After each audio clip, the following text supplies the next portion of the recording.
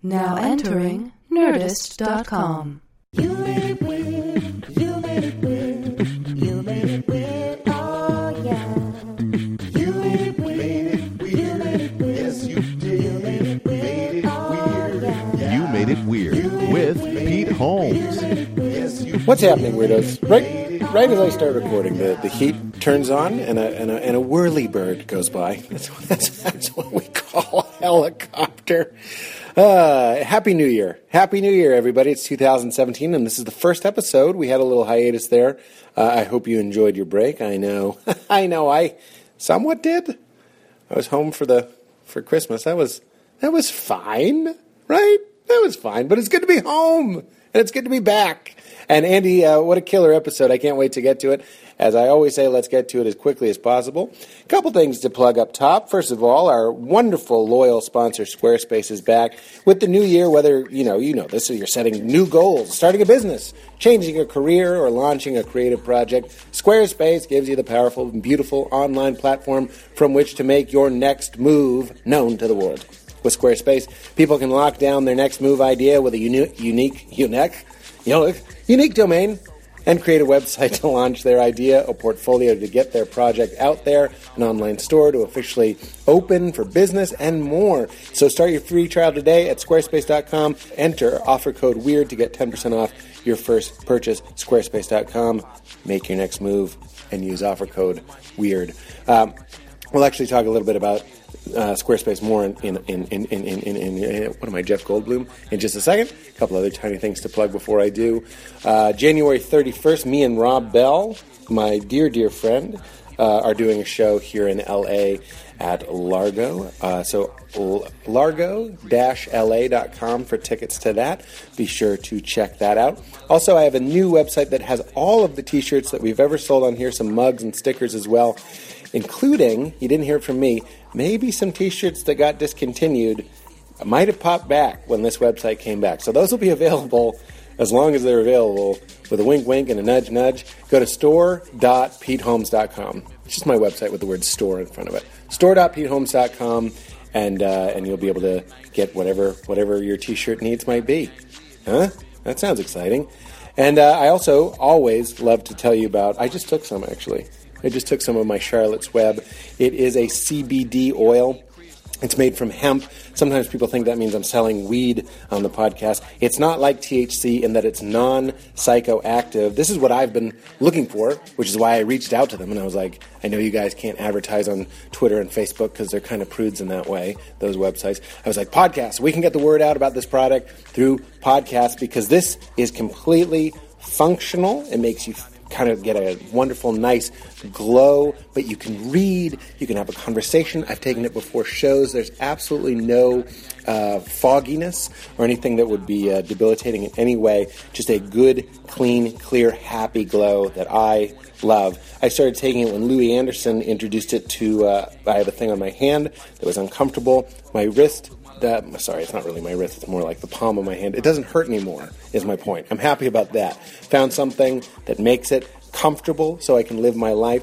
It also makes me drink less. I don't know what's going on. Maybe I may drink alcohol, have a glass of wine just because I'm aching in some way. I have a headache or some sort of crick in my neck. I take a little of this oil. It's completely natural. It's from a plant, which I love.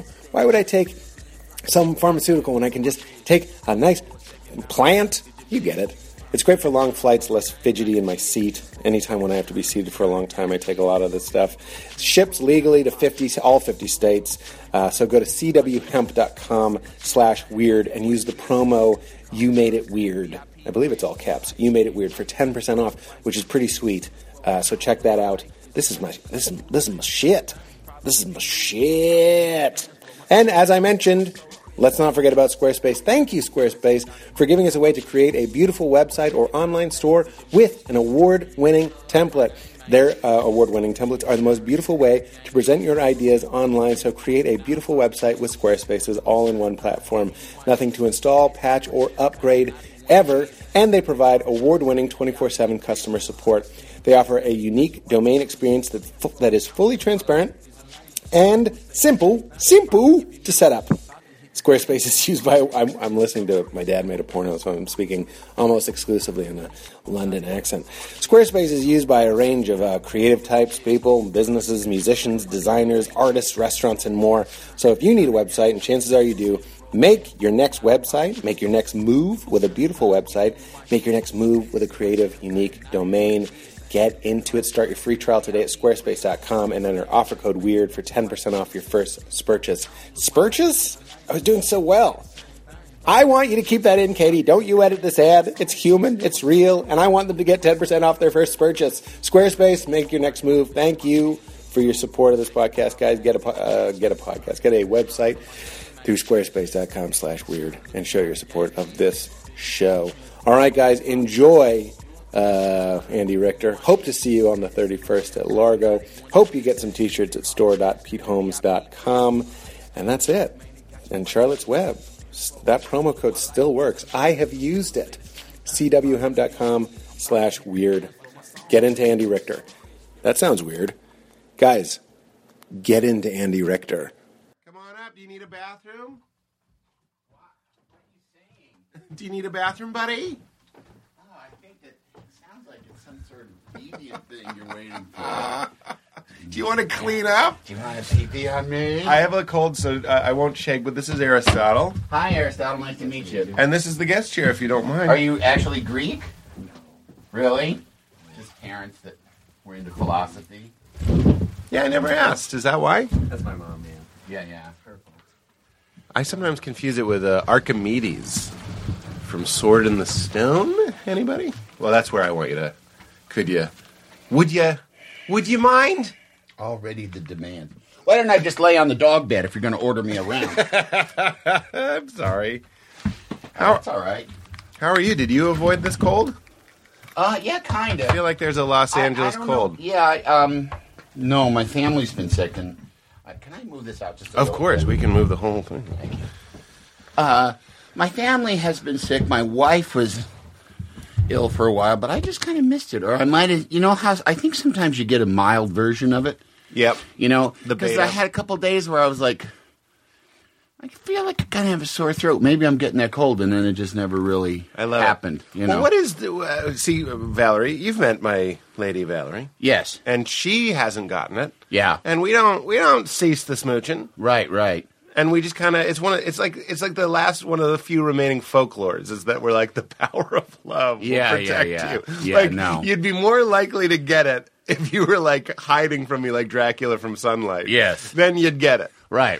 It's like Steve Martin says in his book. There's like the show business cold. I'm sure you experience this because you are in the daily. You're in the volume business. Yes. So have you experienced the phenomenon that he writes about in Born Standing Up of your body knows you can't get sick, and then as soon as you hit break or whatever, a long weekend, it's like, here, enjoy a fever. Yes, I think that's good. But I think that that's not particular to show business. I think that happens just Absolutely with not. people where they feel it in demand, like in a high stress kind of. Yeah, you're thing. adrenalized. Yeah, you're like perched. Yes. You can't get cold if you're all tense like a bird. Well, and I've done the Conan show with a fever, like feeling really shitty. I'm pretty sure I have never been sick enough to not do it? To not do the Conan show. And I've done the show pretty sick, probably where it was probably irresponsible of me to do it. But do they have like a white glove, no one get Conan sick? Or if you did, they'd be kind of like looking at you cross? But not really. Not really? Not really. I think anybody, you have to be you have to really have your head up your own ass if you're still like that and you have children. Because having children, because I was just at a party and everyone was like, "Relax, we all have children." Yes, and I was like, "Oh, because they're like sneezing and they touch you with the slime." You are covered with fluids, and you can't. I mean, they're just constantly in your face. My daughter's 11, and they're still kind of like where I'll just be sitting there somewhere, and she'll.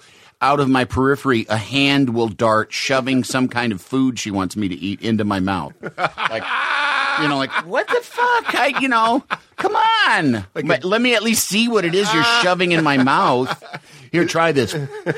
One of the great, humbling things. It's like a delicious The Ring. Yes, is having an 11-year-old and an 11-year-old too. You will note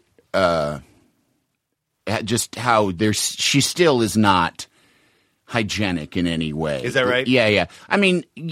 Yeah, I remember being real gross. Yeah, like there's times where like I'll touch her hand and it's just like, what the?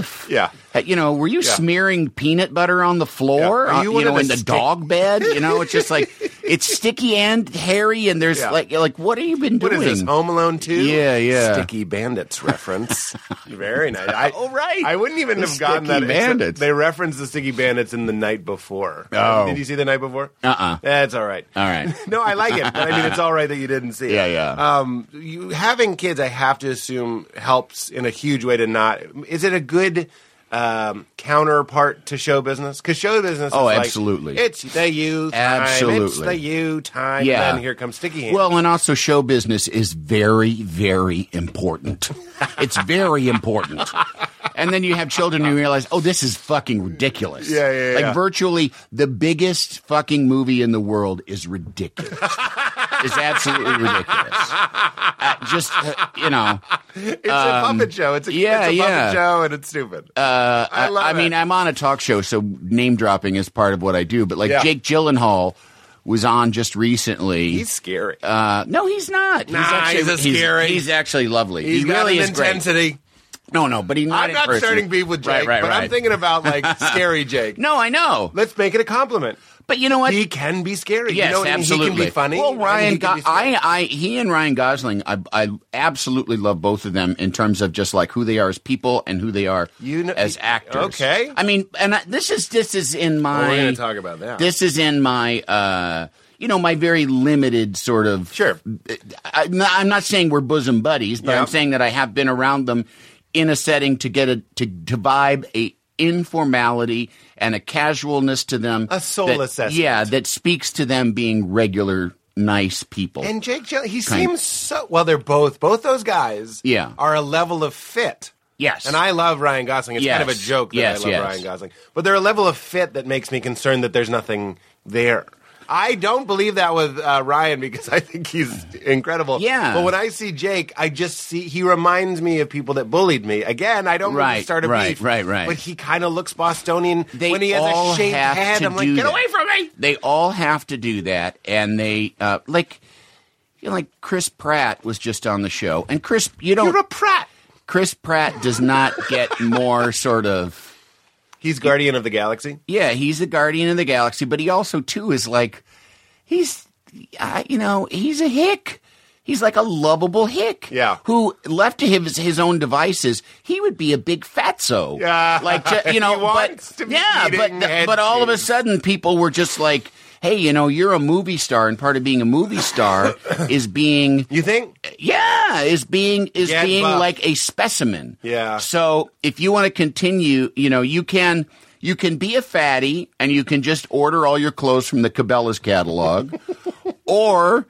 You can do this very specific kind of behavior that we will facilitate and that we will pay for, and that you will be surrounded by enablers who will keep you a specimen. Yeah. And you think he has that? Absolutely. And for doing that, we will give you hundreds, possibly hundreds of millions of dollars. Yeah, okay.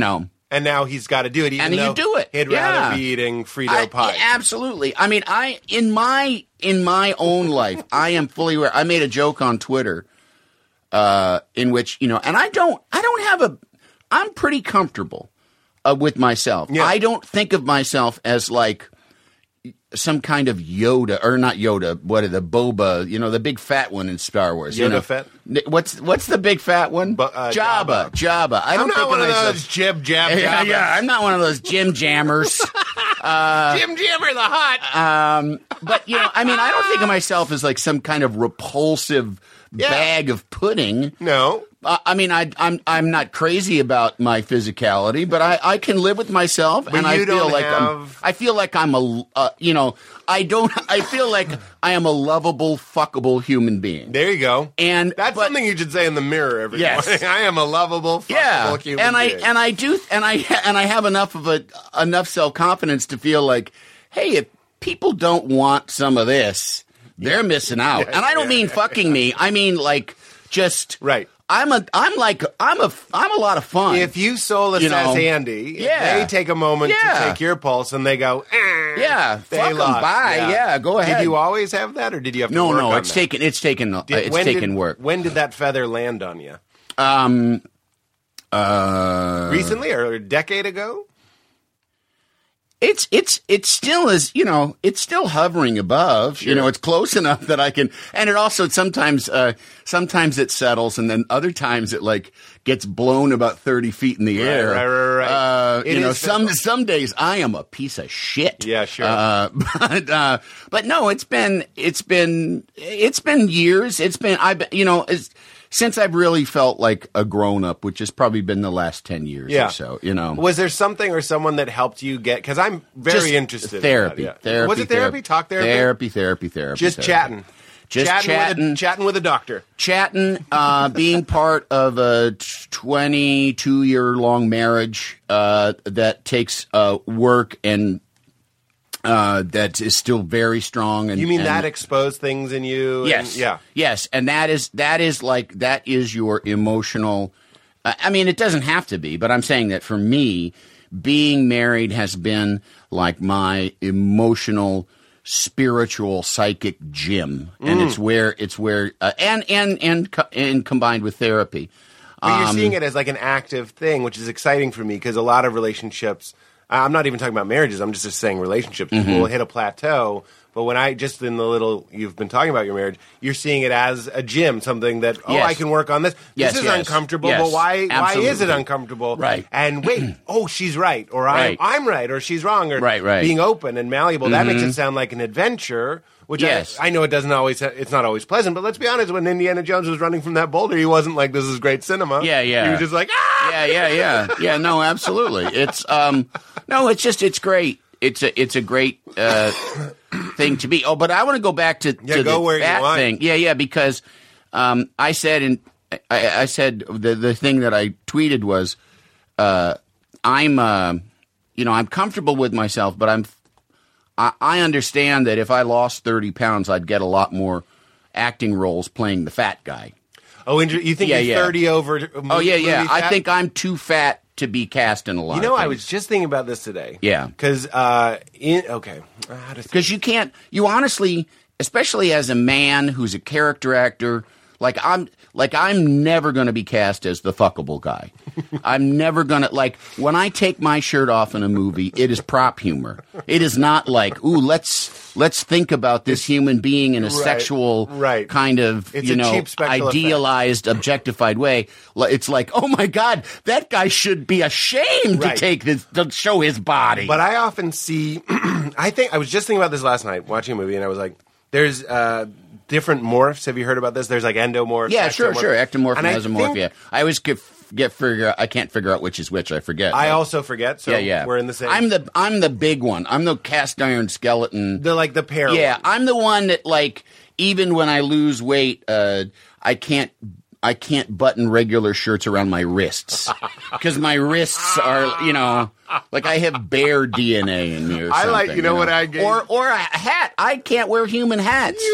My fucking head is so fucking big. But here's my point. Guys like you and me, even at my fittest, I would still be and I say this with no judgment, it's just like TV fat. Yes, and you'll absolutely. see, I was watching a movie with a young lady, and she was, in my brain, you ever catch a glimpse of your stupid movie brain, you go, oh, fat lady. Yeah. And then I looked at her again, and I was like, this woman is not fat at all. Normal lady. Not, I would even put her normal but her build was, no matter what, you will be fat. It's like when you see like a traditionally fat actor lose a certain amount of weight, you're still like, he's still a fat guy. Yeah, like, yeah. Or we don't really like it. Right. We don't care for it. Well, it's it is like, no, people really don't like it. And then it's like, I mean, and I'm actually, I'm still, in the last probably 6 months, I've been on a much more kind of active attempt to lose weight and just be better. Which is like one of my simple mottos, and one of them is be better. Be better. Just be better. And that because it never stops. It never stops. That's great. It never stops. Again, Andy, we've hit the plateau. Yeah. I talk about this in my own life and with my friends all the time where I'm like, it's just about not stopping. Yeah. It's just about not stopping. I hate when people go, sorry, I'm just a bad listener. Oh, I know. Work on it. Yeah. Sorry, I can't get into books. Sorry, that's how I feel. Exactly. Oh, the thing that you felt that you just said that felt like you smeared shit on my face? Yeah. Sorry, it's just how I feel. Well, you know what? You need to take a little responsibility for how those words land in my fucking ears. Because we are a social ape. Yeah. We are a kind of ape where when we do things, it matters to the other apes in our and we're troop. improvable apes. Yeah. Keep accepting the software updates. Get better, be better. Get better. Don't even read the licensing agreement. Click agree. Take the update. It might be a little wonky for a while. I completely agree. Yeah. And that is something that you're working on. I like Yeah, I'm working on it, and I'm trying to lose some weight. But it's not you're so that much. Chicago. You're that. I don't want to compare you to Farley, but that same sort of like.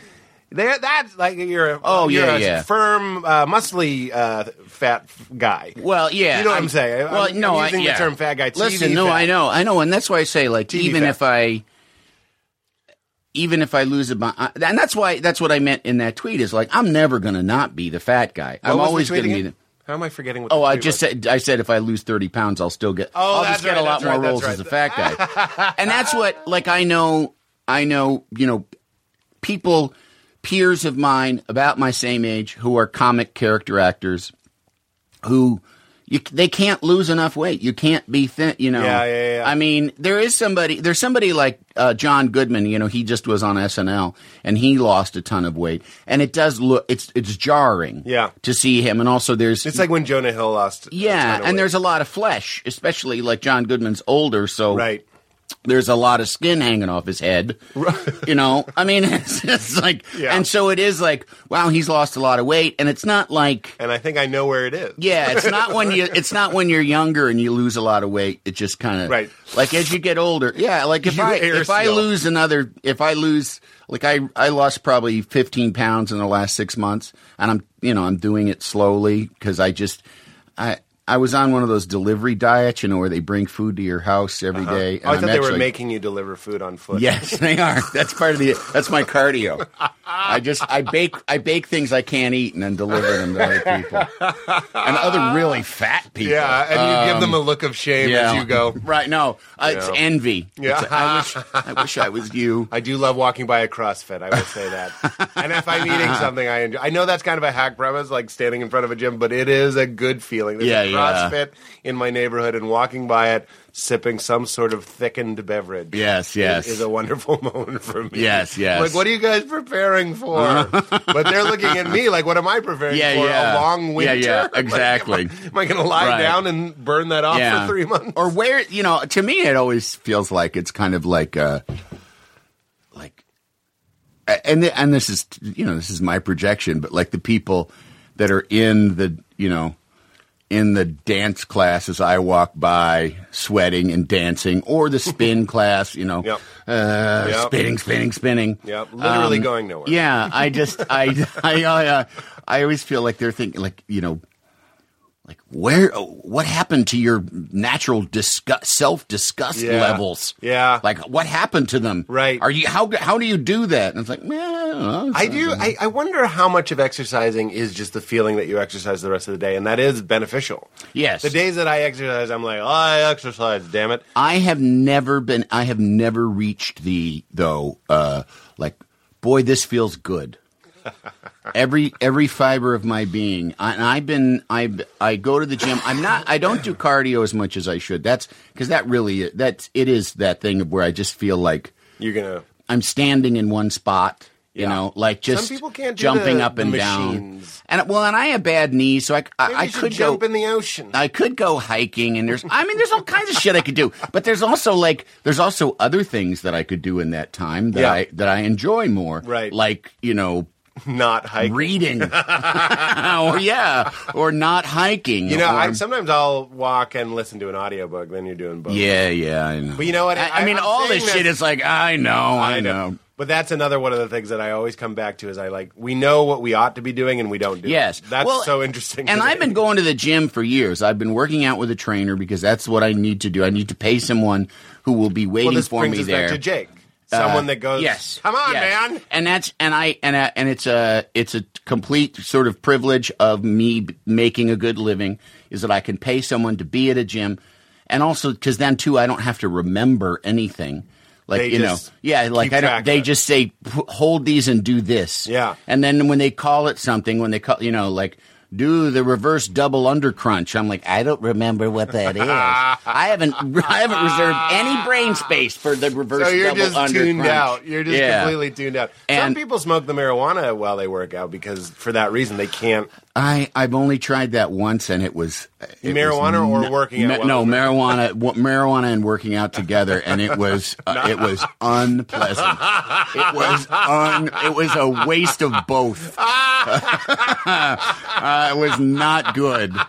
I can't imagine it. Oh, it was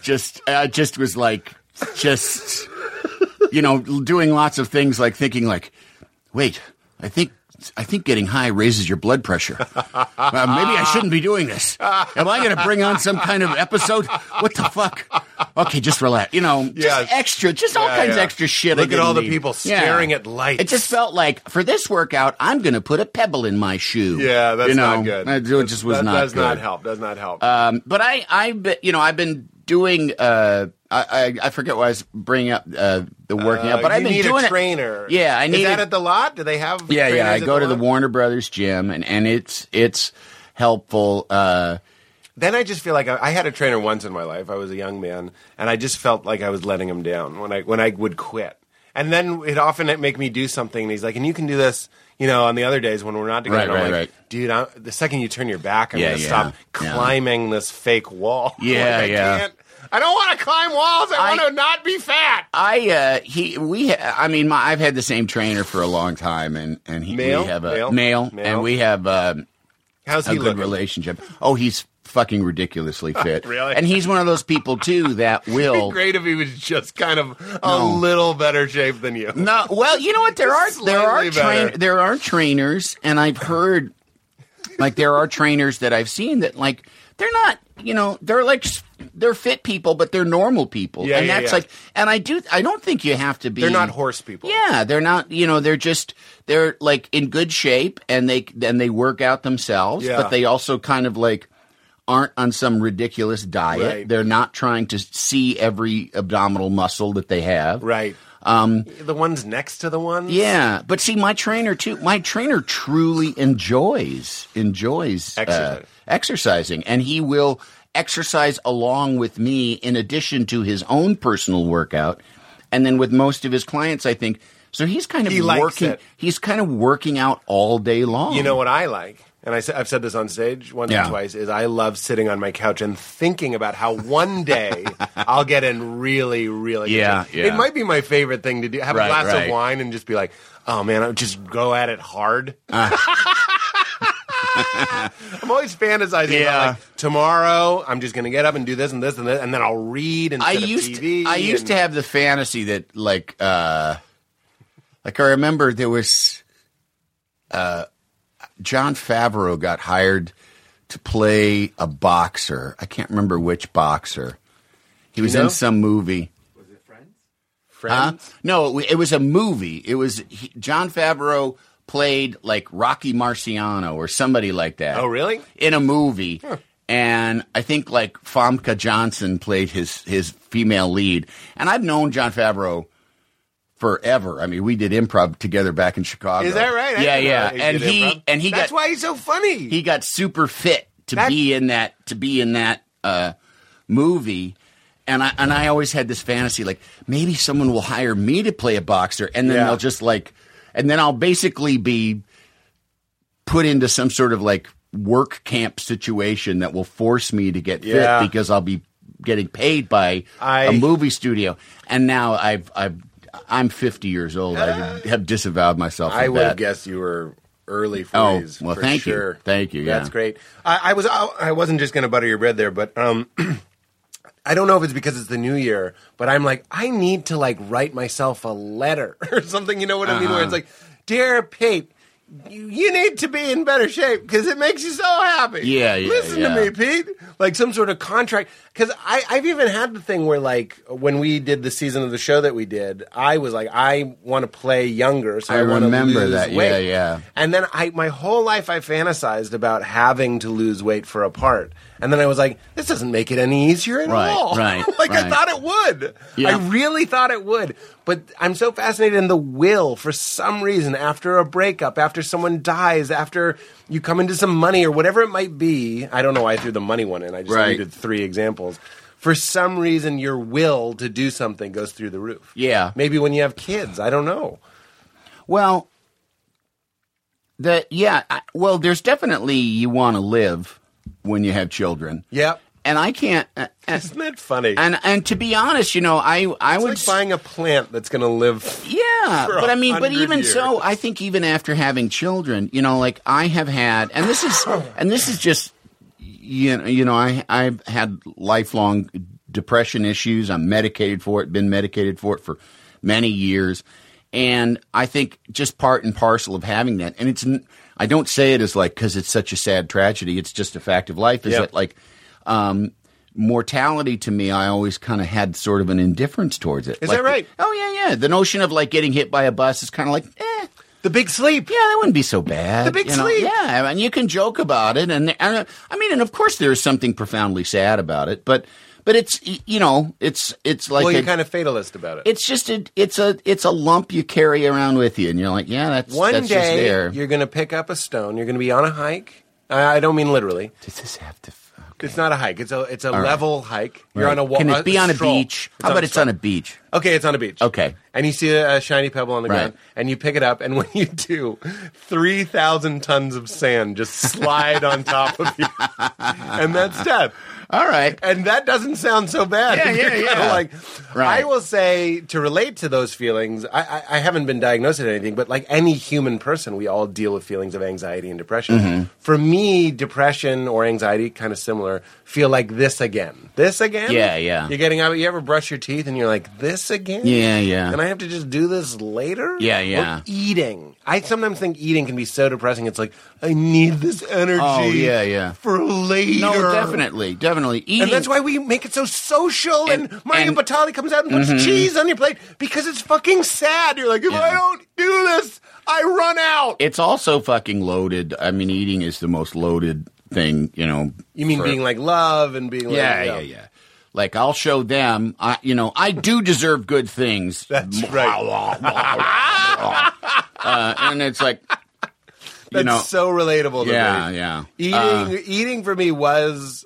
I mean, my mother loved me in other ways, but the food was a big one. Yes. Almost to a Jewish mother extent was like, eat the food, and I was like, I'm a full boy. And then and then you sleep. I'd go to bed at like 8:30 until I was like 19. I'd just eat so much and be like, all right. Yeah, because yeah. it was the feeling of wanting the sand to hit me. Right. I just kind of wanted out of the house, and what am I going to do? Smoke a pipe? What am I Yeah. going to write a novel? I'm 15 years old Yeah. in a house of yelling parents. Yes. I'm going to eat and I'm going to go to bed. Right. I remember seeing your photo up. I lived down the street from the Lincoln Restaurant on Levitt Street. Yeah. And I would walk to the Lincoln and have breakfast there. I'd get That the was potato one of my pancakes. regular ones. And in fact, And I remember the booth you were over, you and Conan eating some sort of scramble. one of my absolute low points, I pawned my high school ring, or I guess just sold it.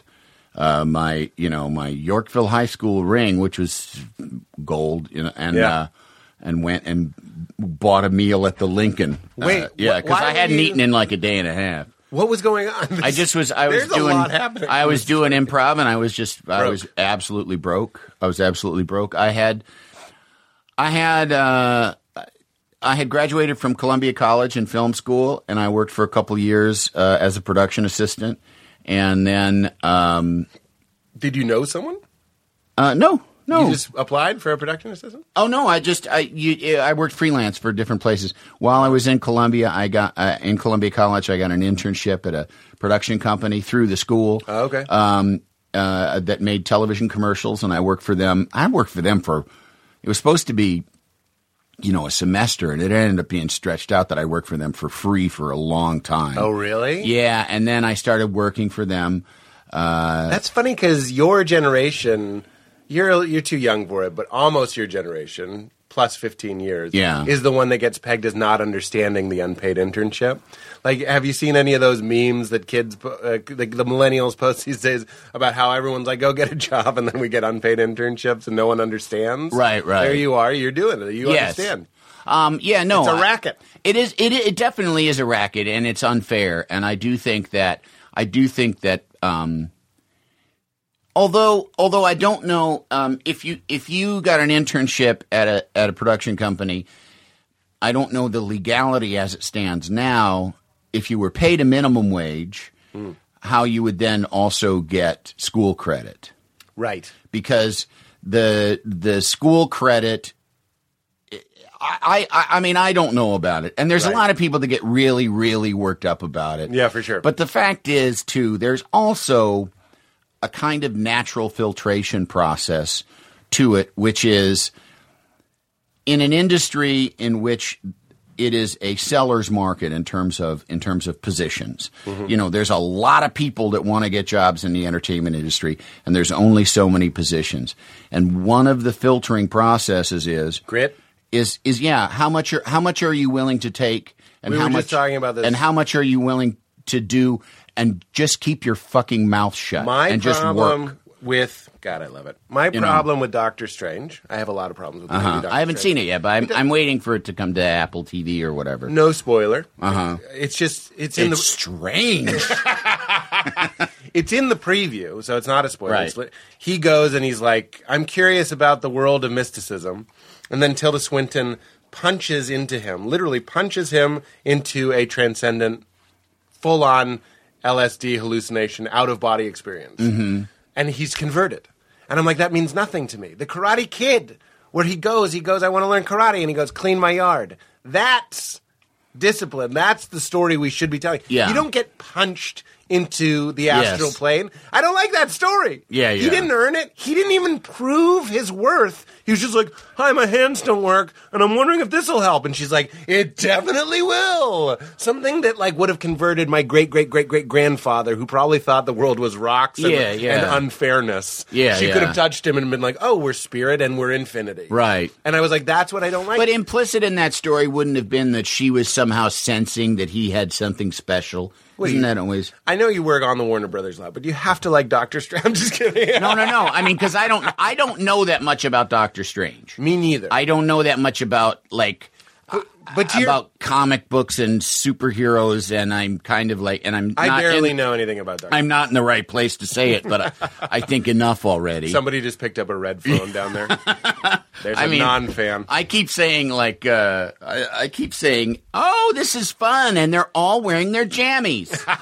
Isn't that great? They all have special powers, and they're in their jammies. And Doctor Strange has a big red cape. Oh, a cape, sure. Which is like a blanket. You need one of those. Turn it around, it's a blanket. You're getting a haircut. Oh, so chilly.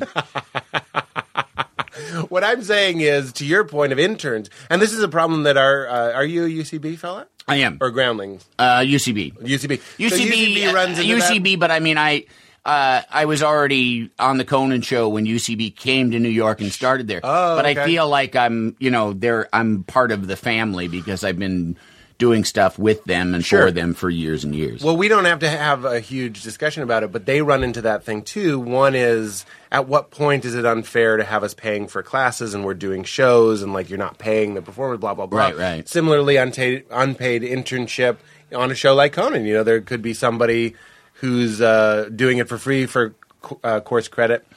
The people like you and me, I have to imagine, look back and go, I'm grateful for the times that I took it on the chin. Yeah. Because that's your origin story. Yes. But then there are other people that are like, when is enough enough? Yes. And it's an interesting question. It is an interesting question, and I do think, I do think, and I don't know. This is, I mean, if we had a labor lawyer here, they could tell us. Yeah. To me, I do feel like, yes, people who are working should be paid some kind of minimum wage, or even a cut of the even show, possibly like, you know, there could be like an intern wage too, because it sounds like the notion Bernie of this Sanders stuff. Yeah, it is. An intern wage. Well, but he wouldn't want that. I think he would want He would want people money. to be But you know what? The internship is meant. It's not like that. It's not meant to be an income situation. It is meant to be a learning situation. It's Right. meant to be like. I can hear someone be People- like, "But you need to learn that I need to eat." Yeah, no, I understand. Yeah, I understand I that, know you do, I know but it is like it's not. It's first of all, it's temporary. Right. You're not hiring someone. You're not hiring someone who's going to stick around.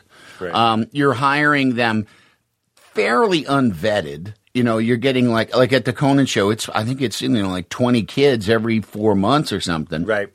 Fairly unvetted. That was one of the things I asked So- Conan when we did our show with you guys. Yeah. I was like, "Do you learn all the names?" And Conan was like, "No, it's impossible. It's impossible." He's like, and he didn't say it unkindly because Yeah, I was yeah. trying to learn all the PA's names, and I did. And then 2 weeks later, it was a new crop, and I was like, "What the fuck did I learn? Earl, Karen, Dave, Yeah, Timmy, yeah. Sarah. Why did I do that?" I don't even like. I can't. I'm just. You I called just. Conan Charles. I last just. week. I was just going to say a week ago. Up till a week ago, I thought you were Paul. No, that's impossible. But yeah, no, I do think it would be nice if those kids were paid something, or if they were given free food, But or to bring it something. back, here you are. But they're getting college credit. Mm-hmm. They're getting and it is like, you know. It's not an entitlement. If you want something that is in great demand, which is a position in the entertainment industry, Paint the fence. Yeah, Paint the fence. You are not entitled to anything other than Well, this is what a chance to show yourself. This is what I say about our show, the show I'm doing now, Crashing. Mm-hmm. It's one of the reasons we did it in New York is because I was like, New York, like show business, doesn't need you. Yes, And that's what I like about it. it's fantastic. It's like it will I continue. loved being pulsing on without it. television in New York. I believe you did. I loved being Let's on get to television that, in but New York. because we're talking about the beauty of the suffering that you incurred, I think, because you're selling your ring. Yes. You were telling that story. You are broke. You got out of college, Columbia College, and Yeah. you started doing improv. And I started doing improv, and then at a certain point, I had to commit to, because I was taking improv classes and working freelance in production. But freelance in production means you and the evolution of how you get the job, which you asked. I had the internship for the production company. Then I started working for them. But you make contacts with people who production coordinators, script supervisors, producers on different things, and then when you try and get you can either kind of be unctuous about it and suck up to people, or you can just be a good hard worker and somebody that's good to spend 14 hours around. That's the main test. thing. Yeah, That's the biggest secret of you got, showbiz. if you're going to be there a long time, and The if you're 11 going to be PM an test. asshole, then people aren't going to hire you. Yes. And I think that goes from the bottom to the top. And there's, you think about various actors who hit it big and then were in one or two big movies, and then like, whatever happened to that guy? Yeah. It's usually either it's either drugs or was a fucking asshole, Right. or a combo of the two. Right. And because unless you are amazing, like Robert De Niro, Meryl Streep talent, and I don't know either one of them, but I mean, it's, if you're going to be an asshole, you better be really super fucking talented, Right. because people will not put up with it. Right. People will just not It's like put up with Jim it. Gaffigan has a great bit about seeing like an overweight singer, and you're like, oh my god, she must be so talented. Yeah. It's a mean Yeah. point, but it's true. Yeah, It's no, like, it if is someone absolutely is, true. An asshole and still successful, Yes. they must be incredible. Yeah, yeah. At something. So I got to know production coordinators, and those production coordinators, McDonald's would be shooting a commercial, and they'd hire a production company to do the commercial because they hire the director. They take bids. They have a commercial. The ad agency takes bids from production companies. They pick the production company because of the director that's going to make it, and then the production company hires the coordinator, and then the coordinator assembles a crew. It's like the beginning of the New Testament. Well, yeah, it's just like the big people hire one person who hires They three beget. people and all those 3 people hire 10 people each, and by that logic, then- Jesus is the descendant of David, Right. even though his father wasn't biological. and he did props. He did a lot of prop. He was a work. prop master. A lot of prop work. But so that I worked in production, but the problem is with freelance production is when you get a job, it's you do nothing else. Right. It's very consuming. Well, what was the improv world like at this point? It was You're doing Improv that Olympic. It was Improv Olympic. I did IO. It was Back Improv when it was Olympic. Improv and Olympic. It was Annoyance. Remember and I was their doing those website two. was Improv Olymp? No. That was improvolymp.com. No, I didn't. When I was there was no such thing as a Sure. website. But you were there at the time that I read about, that I moved to Chicago to do. But when I got to Improv Olympic, When did you get there? 2001. No, I was. No, I'm saying you were there before that. Oh yeah. No, You I were would. there- I wouldn't. I would have been gone by 1990. That's what I'm saying. Yeah. I'm reading the Second City book. Yeah. I'm reading all about Farley and all this stuff, and Yeah, I'm like, yeah. Improv Olympic to me was the punk rock version of Second City. Yes. And it had an accessibility to it that seemed appealing. Not to say it was easy, No. but by the time I got there, I'm a 6'5" soft white guy, college celebrity Yeah. from his improv team. It was me and 3,000 of me. Yeah. And Improv Olympic, I God love them. I don't judge this. They had plenty of places for us to go and give them money. Yes. which was fine. Yes. but it wasn't like we're going to get on a team. We're gonna. I wanted to fucking start playing every night for the second I got there. Yeah. That's all I wanted. That to do. was well. There were probably a lot less people because improv hadn't taken off in the way that Yeah. it did. Who was in your crop? In my Was crop, it Favreau at that time? Yeah, Favreau was a contemporary. I'm gonna. My very in first this memory, class. can I have him reading an Iron Man comic book? I'm gonna have him just sitting there. I was unaware of Young that. and Yeah, doughy-eyed and just reading. He's like, this has some complexity. Yeah.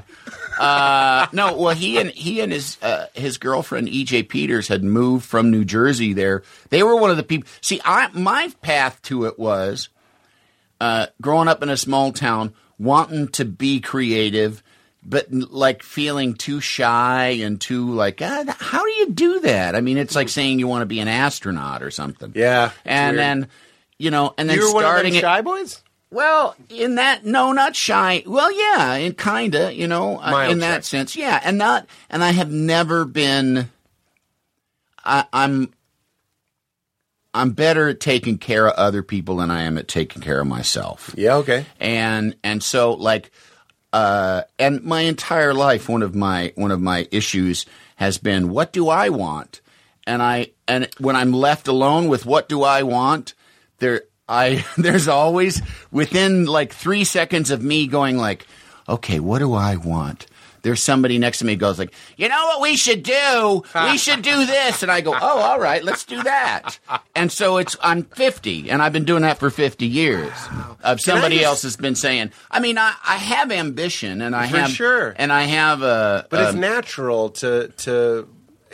I don't know why we put down the following idea, but that's improv. Yes. That's the yes Absolutely. and going with it. I heard Steve Van Zandt, Little Steven, Miami Steve. I heard him interviewed where he said like I reached a point where he goes like I'm a good number two. I'm a much better number two than I ever was a number one. He said when I have been like when I see what the number ones in my life go through, he's like I just realized, nah, it's not for me. And I have a similar thing. I mean, I don't want to be. I certainly don't want to be. Sarah Vowell wrote like a little piece about me, very flatteringly. It's flattering to have somebody write a piece about you. When I was leaving the Conan show, and the first thing she said was, it was a quote from Ed McMahon's biography where he said, the first time I met a young man named Johnny Carson was, and she pointed out, it's his life story, and the first line of it is about when he met Johnny Carson. Yeah. And that is not me. You know, like that's not, I don't want that out of life. Right, I don't want to just be an accessory. Conan O'Brien had a shock of orange hair. Yeah, because to me, like being the number 2 in my life isn't just a Conan. I mean, I've been really, truly, blessed would seem to mean there's more sort of design to things than there is. I wish there was another word other than blessed.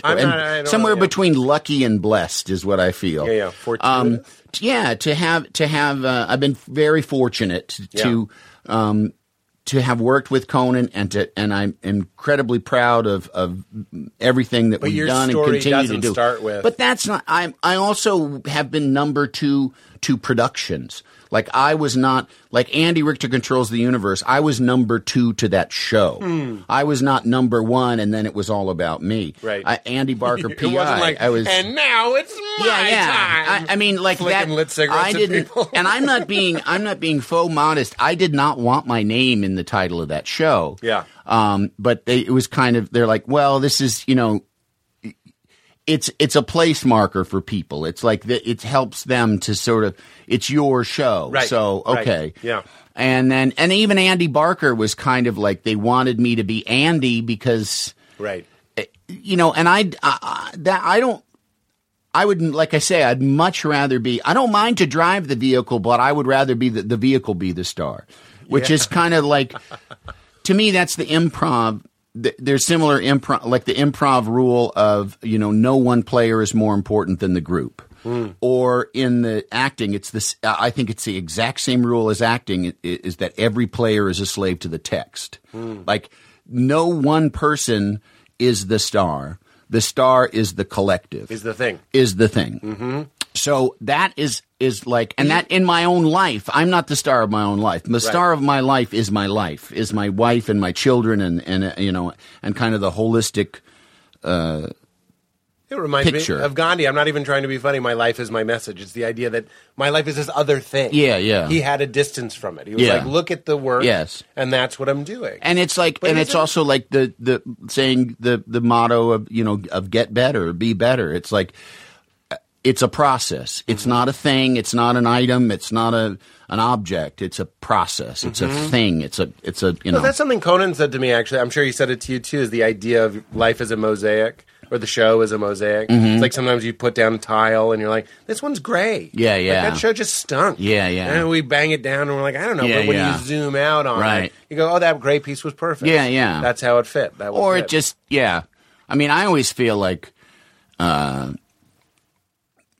you got to set the low notes so the high notes are higher, or else it's like every exciting movie needs a breather. Yeah, that's right. Every hilarious show, there needs to be a show that's kind of that was all right. They were there, I was there, it was fine. I like them. I trust them. Yeah, it's funny.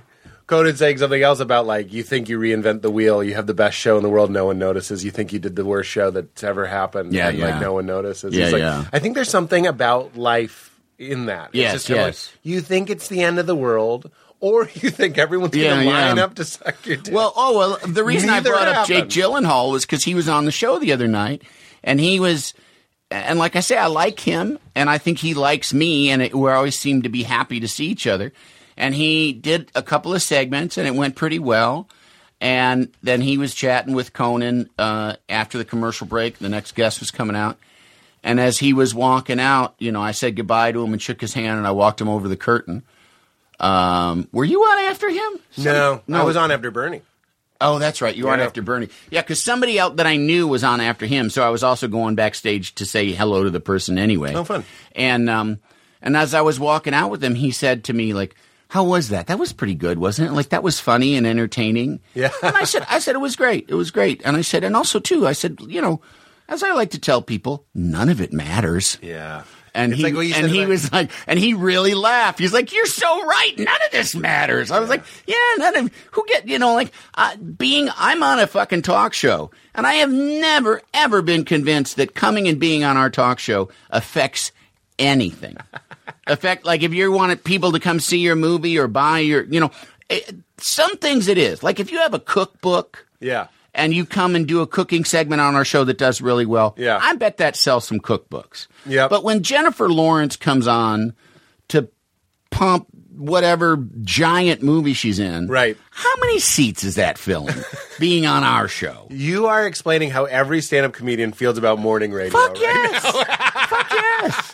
And it's Do like, I need to get up at 6 a.m.? And also get up at 6 a.m. and talk to morons. Talk to morons at the edge of town in a goddamn mobile home. I did. And it's like, what am I selling? 2 tickets? Am I selling 3 drink coupons? I've done it at the show where I go, know. who here heard me on the radio and came? I've never gotten a clap. Oh. And I'll tell Do you. you do it all the time? I like doing it if I'm upset that the club made me do it. I like to do that. That's such an asshole move, but I guess everybody can be an asshole sometimes. Yeah.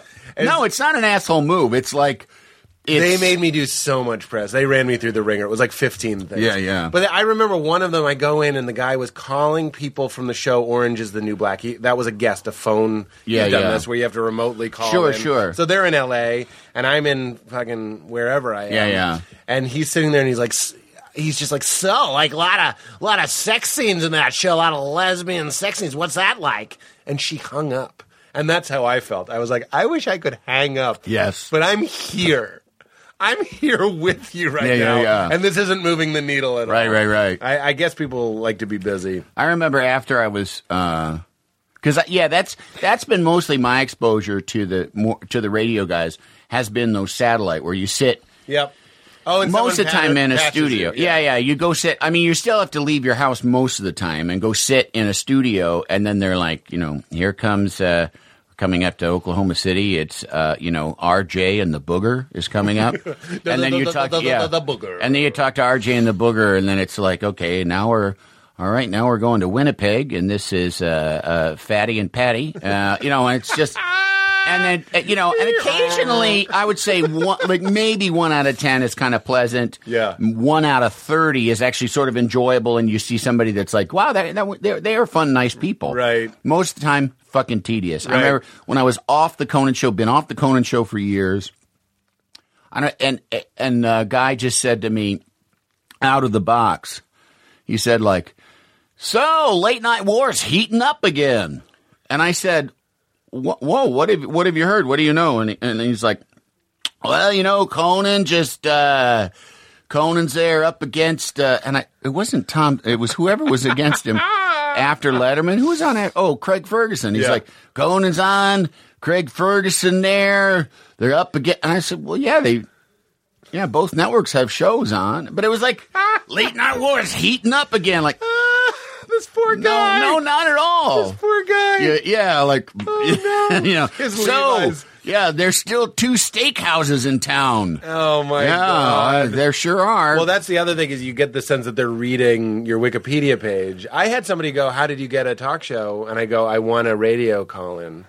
And they believed me. And I was like, and I felt too bad. I told them I was kidding. Oh, yeah. But they didn't give me No, they don't care. Shit at all. They don't care at all. But what were you saying? Because it was so interesting. You were talking about not knowing what nothing you want. matters. And nothing matters. Yeah, nothing yeah. matters. So saying to Jake Gyllenhaal, it kind of goes back to picking up the pebble in the sand enveloping. Yeah. There is something, that's what I was saying, there's something life about it. It's like you're doing your best, but it's a lot of spinning, flaming wheels. Yeah. And it's a lot of people clapping and Right. we're titillated and we can be together for a moment. But at the end, the sand gets you. And I don't even say that in a sad, like, who fucking cares, why bother? Right. But there is something like it's a game. It's a game. Yeah.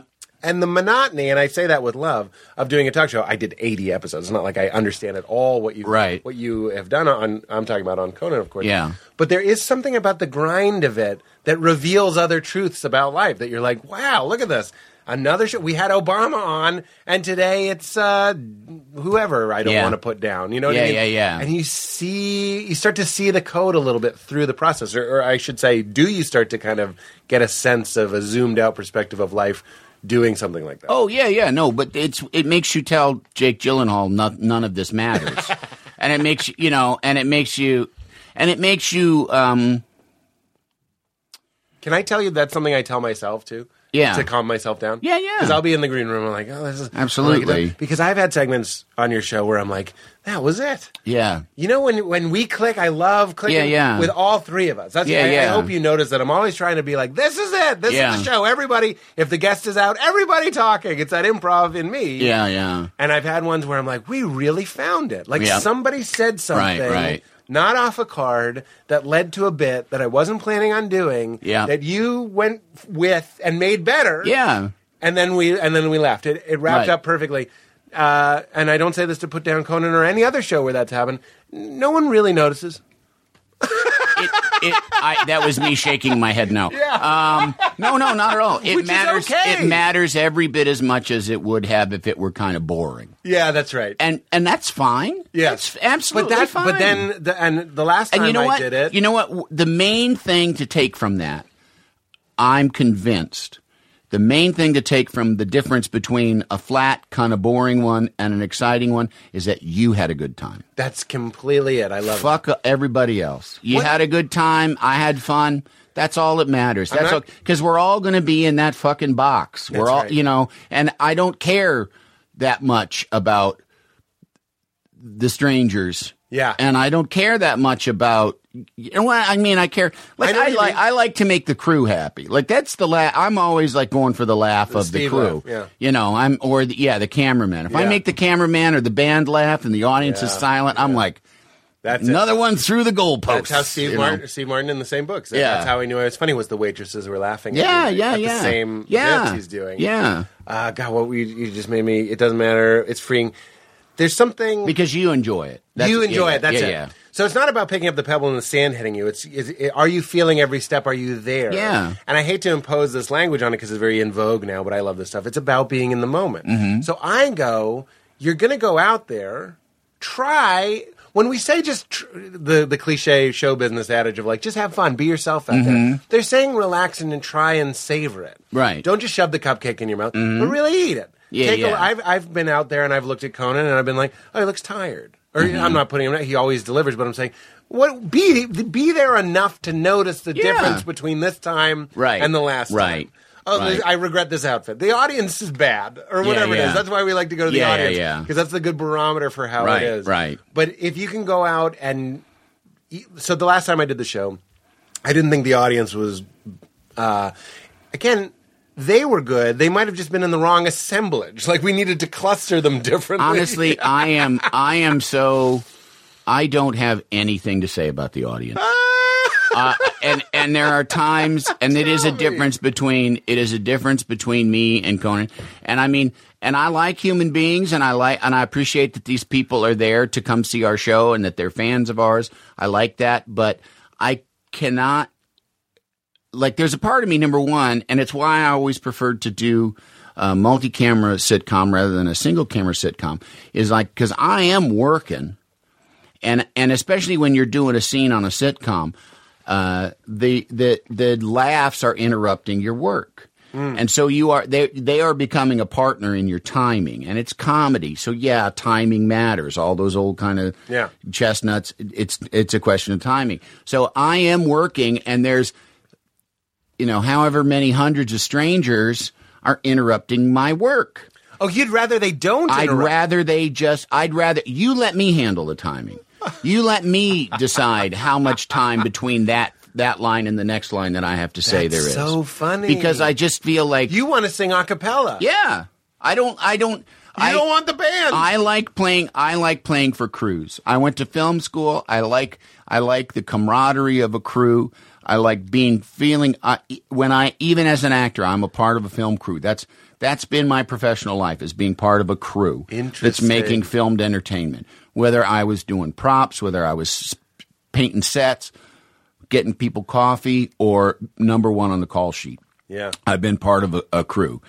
and the audience that we have in our daily shows, there is so much stress and surus and fretting about, they're bad, they're terrible, what are we going to do? And I always just feel like you might as well be like, man, this fucking rain is wet. Yeah, it is. It's rain. What the fuck? What are you going to do? Yell at it? What are you going to do? And I have no idea. And I know there gets to be like, the audience has been really bad. We have to like figure out a different algorithm for how we get fucking strangers who have to be juiced free on a 4:30 on a Wednesday. I don't know. Well, how the fuck are you going to control that? Put them in the seats, do the show. In an hour, you can say goodbye to them. That's it. That's as much consideration as they deserve. That's so interesting. And I don't mean deserve. I mean deserve for not because I think they're bad people. Because it's a mystery. Because it's a mystery. Yeah. It is unsolvable. Right. It is. Will the sky be blue or will the sky be gray? I don't know, but it's not going to affect. So funny. It's not going to affect the playpen that I got to work in. Should be. I love that you're immune to it because it sounds to me you're saying Conan is the opposite. Yeah, he's much more affected by it. Because I am way more affected too. Yeah. And now that you make me think of it, it's always been he and I that I'm like, what's going on here? Yeah. No, I don't. But we live and die by it but I love. And I think I've noticed this actually, that you're just doing it. You're doing it, and you're doing it for the camera and for the crew, as you're saying. So the last time I said I did it, the audience wasn't as responsive. And the reason I know that is because I was doing a bit that I had done before, and I kind of know the music of it. You know what I mean? I was like, oh, they just didn't laugh at that line. Right. That I know is I'm that has worked before. Sure. At least it works before. Maybe I blew it, but normally they get a laugh there, and they didn't. But then you do it anyway, and then when it airs on TV, nobody was like, fine. Hey, Pete, you seemed a little off. And that laugh that you thought wasn't enough sounds like a laugh. It sure does. Just sounds like a laugh. But that's why... Okay. And I understand from a performer standpoint, from your... needy standpoint. No, I understand from your standpoint because I also, too, like a lot of my I'm like a pinch hitter that can step in on another batter's pitch. That's like my job. So like there's already a batter up. Yeah, and you come in and I go like, oh, that's a sweet one. Let me take that one. And so there's not a tremendous amount of pressure on me and what I do in terms of like, well, the next 2 minutes are going to be up to me to please the audience. Right. I mean, I'm in that position sometimes. But I wouldn't, for $1 million or years, whichever works. I wouldn't want 2 laugh-dependent people. Yeah. That's an insane... Oh, yeah, It's almost like a marriage. Yeah. Like, Valerie is creative. My girlfriend, she likes writing and painting and music. She's glorious. But she doesn't have that sort of like, what does it mean? Like, she doesn't have to go out and show, does everybody love this? Yeah. If you don't fix it. Yeah. If there were 2 of those, it would drive me crazy. It's not creativity. Right. It's a certain type of affirmation dependence. No, certainly. And that's why... That's why we work, definitely. Yeah. But we're definitely on different speeds. But exactly. And your love of being the number 2 in your life, wanting the vehicle to be the thing, you know what I'm saying? I keep thinking about, like, you're the guy that makes people feel good and right and safe, and that's a wonderful thing. You know what I mean? That's so much... I'm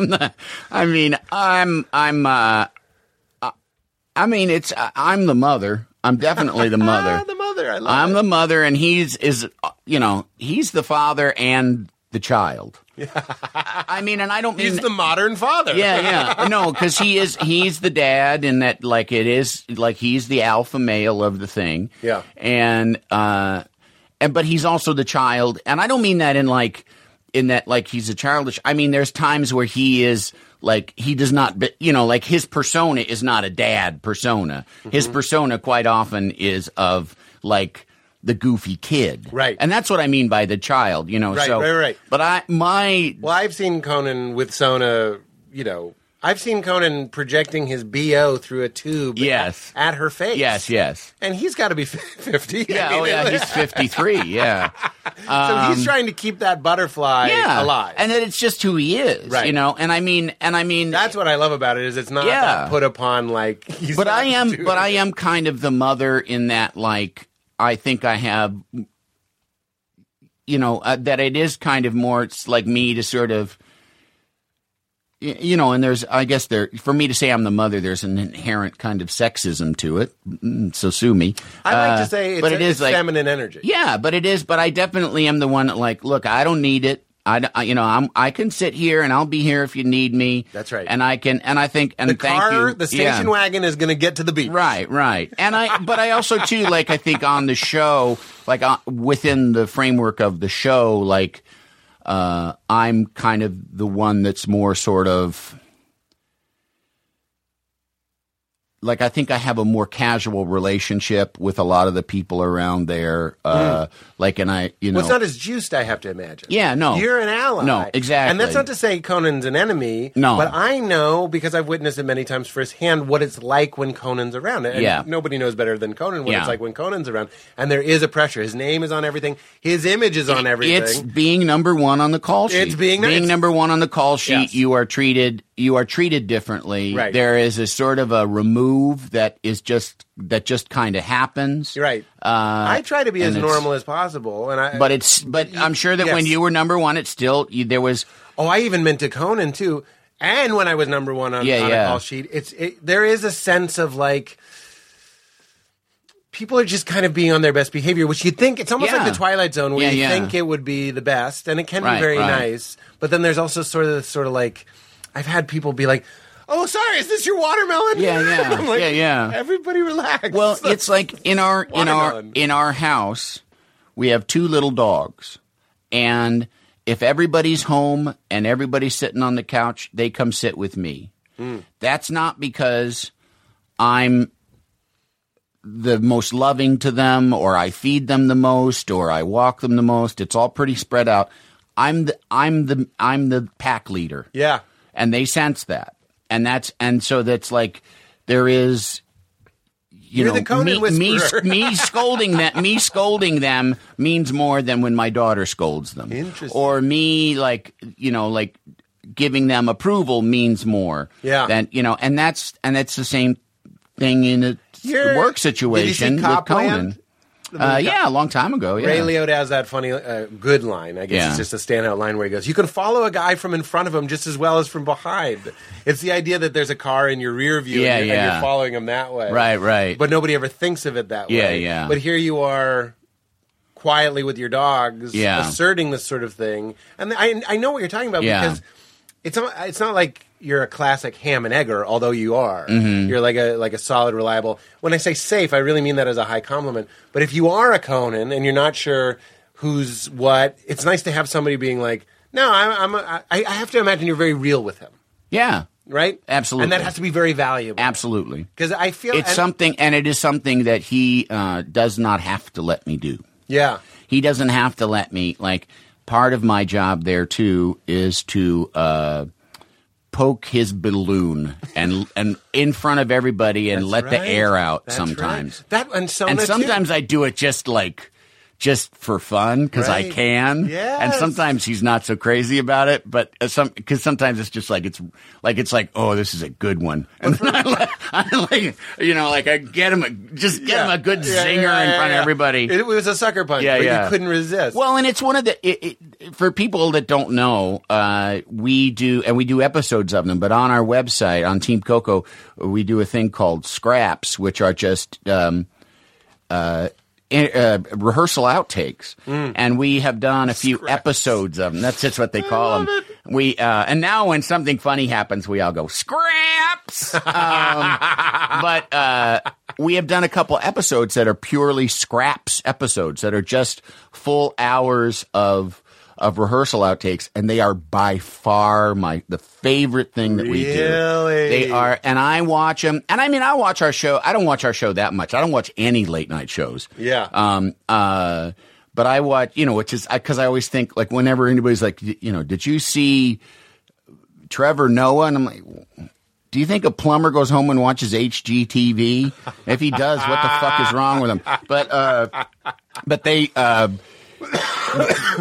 I just love this old house. I love it. The Scrap shows I watch because I laugh. No, I understand. And I'm in them. I laugh at and I laugh at things that I say. Yeah. Because it's just it's completely real. It's like it's what I like. It's funny. And I have to imagine it's also footage of you laughing. Yes. I'll never laugh harder than watching footage of me laughing. Yeah. Like blooper reel stuff kills me. Well, it's frankly, it's what I like best about what I do for a living is the making of the thing. Yeah. And is the fact that like I don't really have friends anymore. I don't go out because I spend my days with people who are not, I mean this without any hyperbole, world-class funny. Yeah. They are among the funniest people in the world, and that is all they are paid to do they're 10s and be. out of 10s. Yeah. So I know they're really fucking smart, funny people. They are what I dreamed of when I was young. Like when I felt like I didn't fit in. It was like, and now I'm surrounded by them all day long. That was Conan's kidding, playing. He was like goofing around. I want to be stupid backstage and have a guy in a turkey costume walk by without addressing it. Yeah. But it's the first Christmas or Thanksgiving you go home after becoming a comedian. Yeah. And you realize, and I don't mean any disrespect to my friends, my high school friends, they are very funny. But you go back and you're like, you can't compete with a guy who every day, or a woman, every day wakes up and all they think about is what's funny and how to do it. And all they do is they get better. Yeah. Personally, they work, they're thinking, they're informed, they're interesting, and they're hilarious. And you go back and your heart breaks a little bit and you go, hey, Steve, the guy that killed me all through high school was just doing Ace Ventura. And this guy's doing, I see Conan's, I see Brian Regan's. I was a Brian Regan for a long time. Yeah. You just see people doing impressions. You can see the zeitgeist flowing through people, and you're like, you're doing Kristen Wiig right now. You know what I mean? And then you're going to the source. So you're going right to the 10s out of 10s. Yeah. That's it. Yep. You go to fucking South Korea with Conan. They know that's a comedy person. Yeah. We know this. And I'm not just saying fame. I'm talking about these are the proven wells. Yeah. These produce oil. Yeah. And you bathe in them every day. I get it. And it's, and it's like I say, I don't have, my wife has a rich social life. Yeah. And it's constantly, going out to dinner with friends and, and seeing people. And I go with her. I like kind of glom onto her social life. Right. And I love nothing better than when she when she has a bunch of women come over, like her women friends, to do whatever, to watch some campy thing, or even to to do some sort of fundraisery kind of thing, and they just sit around and drink wine. And I mean, that to me, like to hang around with groups of especially funny women. Yeah. Oh, so much, just the best. You love it. So much better. Like the notion of having a bunch of guys over to watch the game. Yeah. Makes my fucking dick crawl up into my body. You're a lady guy. Yes. I'm a lady guy. Because ladies like gabbing. Yeah. I go to connecting. And feeling. And talking about stuff. Yeah. I'm lost in this world and I don't want to watch football. Yeah. I go to parties and it's like I go to fucking take my kid on my last time. There's a campground called El Capitan out past Santa Barbara that every private school in Los Angeles has their camping trips at. So I've been there 12 times. And the last one I went on with, I ended up, and there's definitely groups of cool parents. And the cool parents, one of them even brought his fucking satellite dish so they could watch the USC game in their goddamn cabin. And the cool parents, I just am like, ooh, no, they're all like really good looking LA types. And I ended up sitting around the pool with like the music teacher who has a kid in our class, the acting teacher who has a kid in our class, and then the mother of my daughter's, like one of her friends that's just like a really funny, goofy kid. Yes. So I was like basically kind of like me and some nerd moms. That's it. And I had and it was like one of the best best times I ever had there. And it was like, give me the nerd moms. You're either scared of a quiet room or you're excited at the potential of a quiet room. Yeah. And if you don't want to at least try telling a story one word at a time, like in a circle at camp, I don't want to be friends with you. Like if I go like, let's tell a story one word at a time, and you're like, no. Yeah. Like I recently had a camp-like situation. I was in at this meditation kind of retreat. It wasn't very strict. There was some meditating. There was a lot of hanging out and swimming. Right. And we were all hanging out, and we smoked marijuana, and there were all these kind of new friends. We actually watched my comedy special, and then afterwards, we just, like, would sing all together. It's like an improv thing. You know, you just sing, and everybody kind of is trying to... There's one kind of alpha that's leading the song, but you're all trying to sing in unison. Yeah. And then we did a play... And people were standing up and acting out while the rest of the people were singing it. Was this an organized thing or just like a bunch of friends? It was just a group of friends. There was no performance to it. Right. It wasn't like a performance workshop or something. Oh, okay. We were just being stupid and silly, and it was one of the best times of my life. Yeah. I was so happy for that. And that's a quiet room. You know what I mean? It's like, I don't need loud music. No, I don't need a loud movie. Yeah. I don't need a loud game. Yeah. I think the appeal of sports, and I could be wrong about this, it's just like this 80-hour movie. You know what I mean? It's just like, it's always on. It's never... And it's there to be with you. Yeah. And maybe I'm missing out, but I went to a boring-ass summer camp, and I'm so grateful that I did, and I want to send my children to boring-ass summer camps where there's nothing to do but find a music teacher. Yeah. Yeah, no, the only sports I care about now in my life, and by osmosis in Chicago, you have to. We're going over to Dave's house to watch the game, and then to me it was like, oh, well, all my friends will be there. Yeah. I don't give a shit about the game. Yeah. Oh, I love Super Bowl party. Oh, yeah. And I like going to see sports live, but Me too. As I've gotten older, I have found myself really enjoying it, especially this last one. The Major League Baseball playoffs. That is the sports I am a fan of, and I don't really. And I like to go to see baseball games, but I don't. I'm like, I don't really pay any attention until it's time for the playoffs because it's manageable. Yeah. Then it is like then you it's get like knocked out. Then it's like a television miniseries, and like there are these certain this sets of characters, and there are real easily perceivable stakes. Yeah. It's winner. It's winner lose. It's not lose and we'll play you again in 3 weeks. Yeah.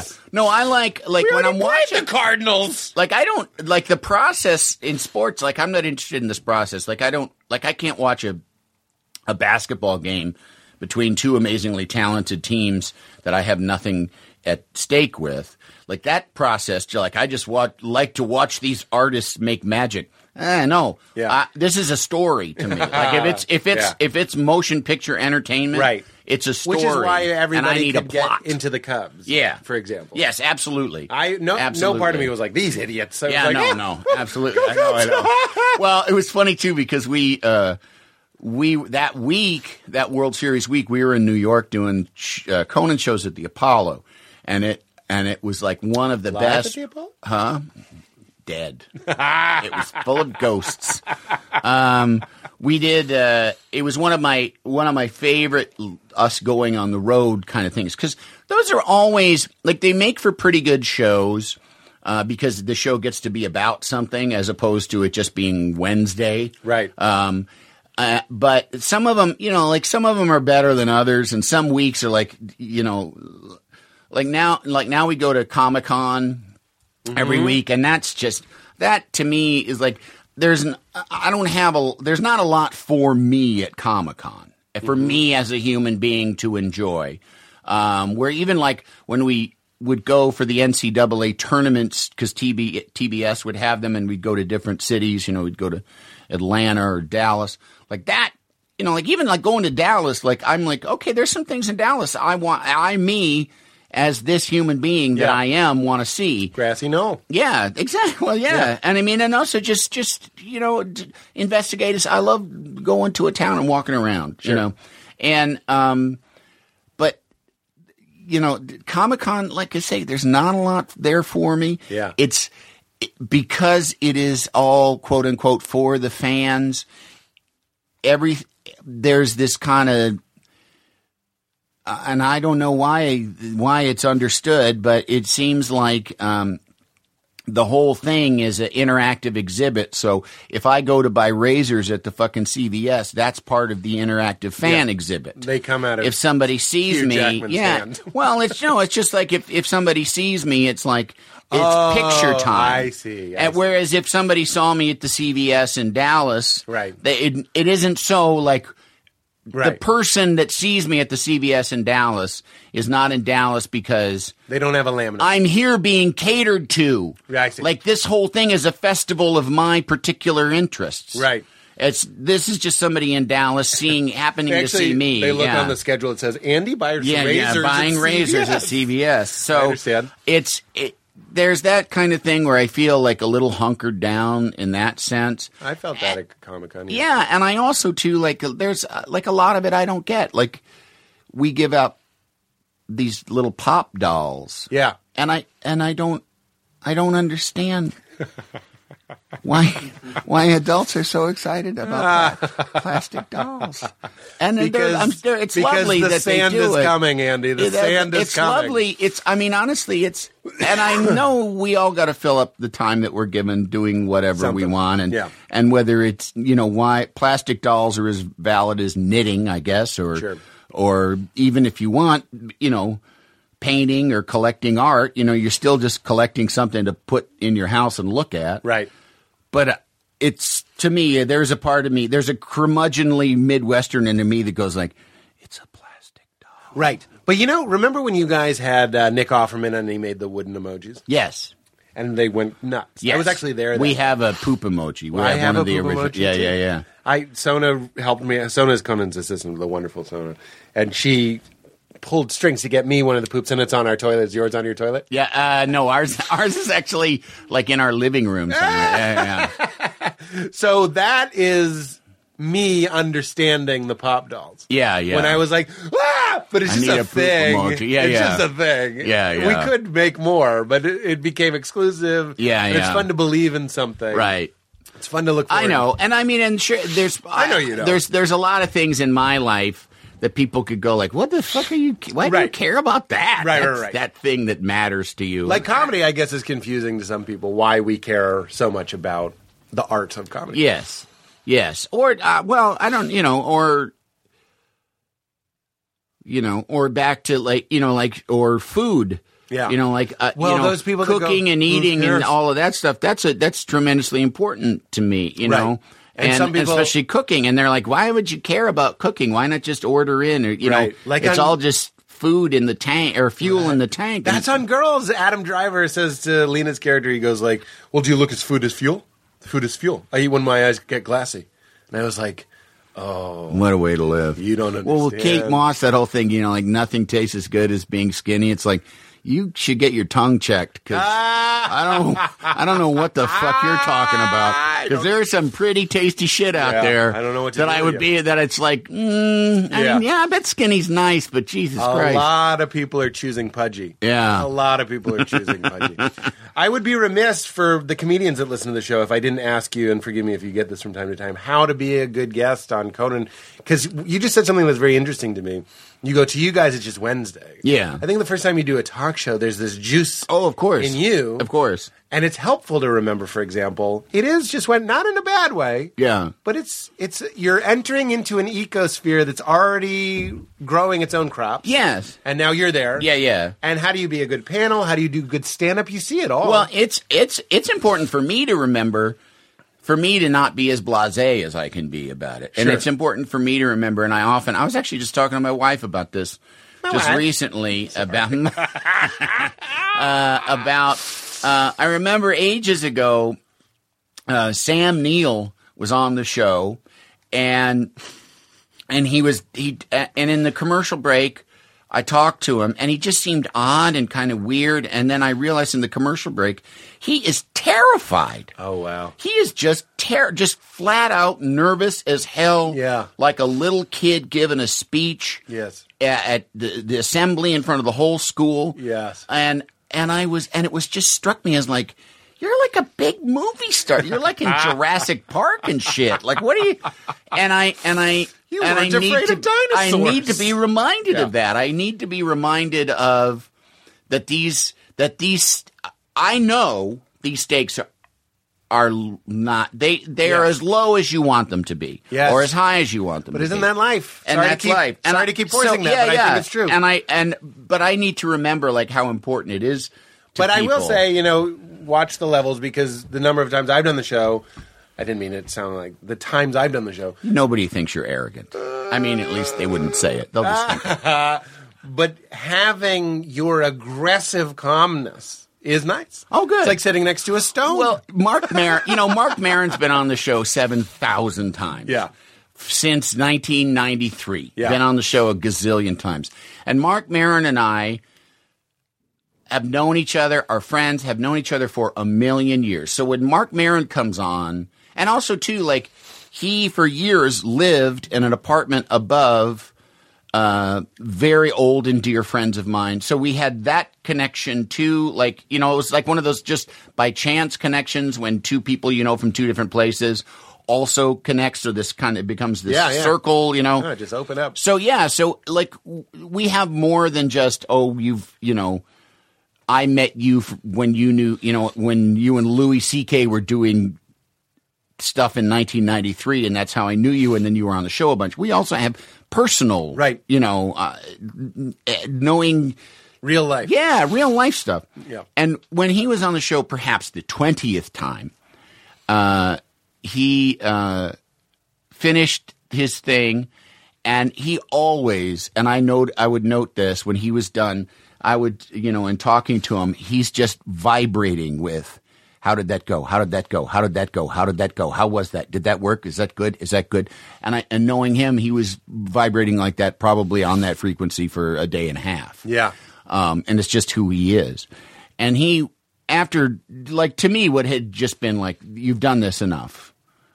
Fucking relax, man. Yeah. I was talking to him, and it was about you told him that? No, well, I was talking to him. I started talking to him about like a personal thing, like, so did you hear what happened to so and so, or what? And I don't even remember what it was. It was, like, oh, did you hear that so and so's cat died, sure. or I heard that you guys had a burst pipe in your apartment. It was like something like that. And he was looking at me, and he was kind of like, yeah, oh yeah, that did happen. And I see this glazed look in his eyes, and I said to him, I said, like, you're just sitting here worrying about how that fucking act went, aren't you? And he went, no, I'm listening. I said, oh, don't Maron me. Come on, just talk to me. I don't give a shit. You did fine. Shut up. It's over. What are you going to do? Go back and fix it? Talk to me. I want to know about the dead cat, or whatever. And he laughed. And he was like, don't Maron me. That's great. And I was like, well, that's what it is. Like, you're the worst about it. Like where you can't even speak to me as a human being because you're so wrapped up in like, how did that 4 minutes go, which is like the 30th 4 minutes of what will eventually be 94 minutes. Right. And it's all, and honestly, it's a paper boat you made, and it's already over the horizon. Goodbye. I love it. Yeah. I love it. So let's talk about the cat or the burst pipe funny. or like, Let's get on with it. Yeah. And let's enjoy this moment. Yeah, You're calling him back. Right. Moment. I know you. You know me. I don't care how your set went or how your act or that. It's so funny. I wonder if Mark doesn't like that about himself, because I remember one time I think he muted me. Who cares? I know. I'm honestly. I know. Yeah. I'm being real with you. I'm barely on Twitter, but Yeah. I'm pretty sure he muted me because I've tweeted things at him and he just doesn't reply. Which is not like him. So I get it. At some point, he was like, "Enough of live tweeting Terminator 1. Right. I've had enough. I've had enough of Pete at home. Live tweeting Terminator 1. I get it. But one time I tweeted. When I tweet something amazing, like a joke that I love, I sit at home and hit refresh on the tweet, like Mark Zuckerberg at the end of the social network. Sure. You know what I'm talking about? So I'm just sitting there kind of seeing. Yeah. And I don't do that anymore, but that was true. Clicking. And he replied back to me, sad. And I was like, sad? If I was writing a movie about him, that would be the scene. That would be the opening scene. And that's not to put him down. That's to be like, that's like us. Yeah. He's the exposed nerve of like, is that good? Is that good? Is that good? And then he made fun of me for my vulnerability. I say shame. I say shame. Well, what? That was probably self-knowledge in that. I don't think that, you know what I mean. I think that he was probably that was a tip of the hat, and a kick in the collegial butt. camaraderie sort of tweet. I remember you faved a tweet of mine that was a big deal before we knew each other very well, and it was when I check out of a hotel room, I don't put the moisturizer back in the bathroom. Mm-hmm. I just leave a note that proudly says, "Yes, I have been masturbating." Yeah, and you faved it. I was like, "That's it. That's true. That's it." Yeah. So, good guess, though. What was the advice for the good guess? The good guess. I know you get this a lot. I don't want this to feel like morning radio, but I have to imagine there's some presence involved, some ease involved. Yeah, well, there's only, all the advice in the world isn't going to stop you from being nervous, especially when it's your first time. Because I remember the first time I was on Letterman, something happened to my eyes where my eyes didn't work well. And I had this weird, tunnel vision and I was thinking about it the minute I got off stage, and it all went fine. It all went well. But I realized, it's a paper boat. I realized that it's already over the horizon. I realized immediately when I got to the wings, I don't have any idea, what the upholstery of the chair was like. Yeah. Or all I could I didn't look at the audience. I just looked at his mouth and nose. It was funny. It was in a movie, the effect where it's a very shallow focus and then everything around. So it was just a circle of sharp focus on Letterman's mouth and nose, and then everything else was soft focus around it. And I didn't see anything else. And I just remember thinking, what color is that chair? Yeah. What is that chair like? And realizing, I have no idea. I have no idea. No one could have said. It's almost like asking someone you like out or something. Mm-hmm. There is the advice: be confident. Doesn't work. No, it doesn't. Just go out and be natural. Well, of course, you know that, But I would say, if you're going to be confident, because there is nothing more deadly than, and this has happened so many times, my next guest is the third character on a new show that no one's really watching. Right. And he's not really done much of anything before this that you would have heard of. Please welcome Smug McPricky. And then a guy comes out, steps through the curtain with a grand, expansive gesture that I think is supposed to be ironic. Yeah. Right. Get a load of me. And you assume okay, he's trying to do an ironic get a load of me. He crosses over, shakes hands, sits down, and you realize, oh no, this is a true get a load of me. Here he is, the guy you've been waiting for, and it happens every now and then, and you realize oh man, this is going to be hard. This is not going to be good. So humility, have a sense of what's going on. Wave to the band is. I know that you don't literally have to wave to the band, but there's something in the wave to the band that says, nice to be here. And take stock, because the other thing is and I understand people are nervous. But, saying hello to me, it happens a lot less than it used to. I remember Nick Thune. Yeah, Nick Thune made a whole thing. It was Tabitha, so funny. Do you know Tabitha Sorensen? She was an MTV news person. Tabitha Soren. Or Soren, Tabitha Soren. I saw her. She told me Kurt Cobain died. How dare you? Actually that was Kurt Loder. But they gave the big juice to Loder. She told me at a screening of a movie just a year ago or so. It was the Adam McKay financial the big short. At a screening, because her husband wrote the book of The Big Short. She apologized to me for snubbing me, because her mother was watching an old thing of her on YouTube while she was at her mother's house, and she noticed that she stiffed me of acknowledgement when she came out. And I was like, and she was really seemed mortified by it. Right. And I was like, I don't remember. It's okay. It happens. Yeah. And I understand people it's rarely somebody being a dick. Yeah. But it does happen where there are people that just that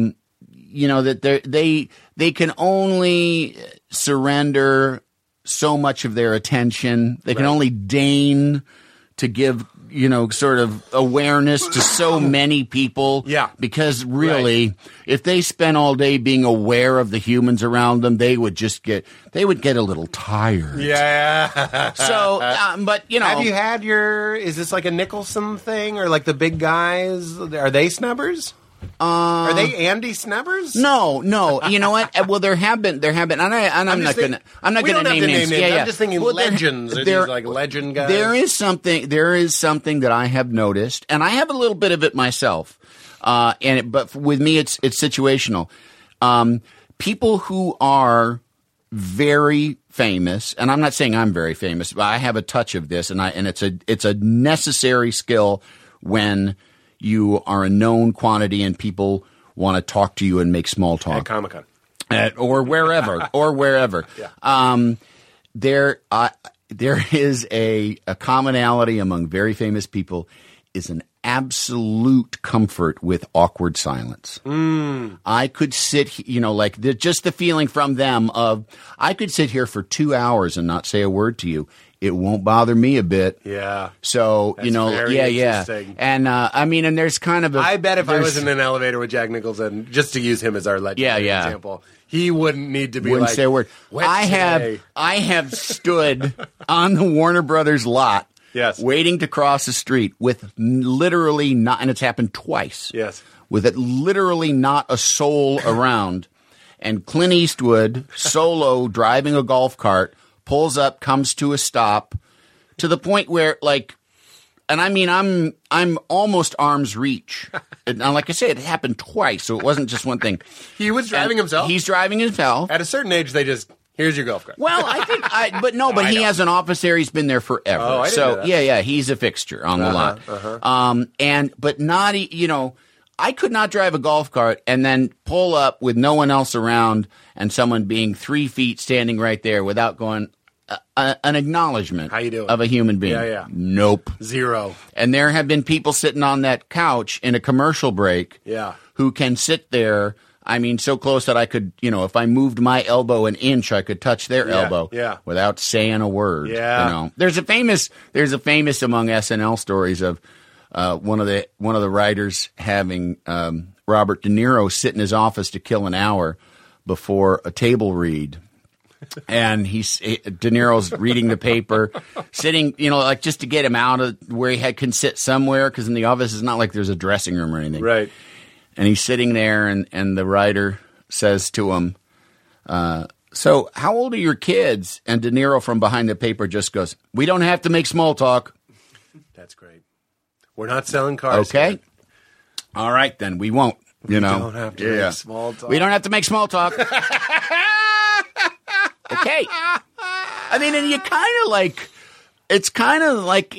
If you're an Andy, you go, great. Yeah. Yes, and. But I think it's also, it's self-care. Yeah. It's like, these when you're people, Robert De Niro... Who they are is their commodity. Yeah. So they've learned to compartmentalize a little bit for themselves. Absolutely. I remember reading why Bono wears sunglasses is he's like, it's privacy. It's not vanity. It's not trying to look cool.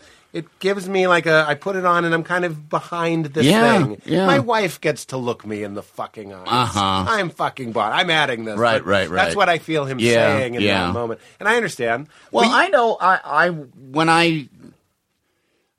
from knowing Will Ferrell for a long time, I remember at a certain point working on a movie with him and going out, I don't even remember what movie it was, but going out to dinner and being like, having interactions with people in the public and kind of feeling like having this sense, because I hadn't been around him in that situation for years, feeling like, oh, he's kind of turned into a dick.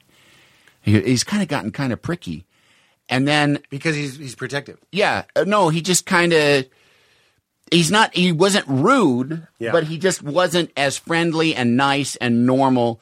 It was someone would approach and he would become a different person. It's someone like me going not that I would say this, what's the big deal Trump won? Who cares? Because I'm a straight white male. And a lot, not to say that he doesn't affect my life, he does, but not as much as, say, other groups. So it's like a not that famous person being like, I'm friendly to everyone. You get stopped once a month. Yeah. Will Ferrell is getting stopped 15 times Yes. between the all-time Yes. hostess and his table. And like I say, it was like he had a different persona. There didn't used to be a different persona between the way he was with me and the way he was with another person. But another person would come up and he would have to kind of be a little more guarded, a little 'Cause if he more gives too short, much- a little more curt. Next thing you know, it's And- dinner for 3. Yes. And I had that feeling of like, oh, what a shame. He's kind of become a dick. And then Can you give me an example? He was just curt? It was just curt, kinda like, just kind of curt, and Hey, man, I love Anchorman. yeah. Thanks. And just very subdued. But then if you went flash forward a day or two, or the next time we went out to dinner together, or the next time we sat and had coffee somewhere, I realized like, oh no. He is taking care of himself.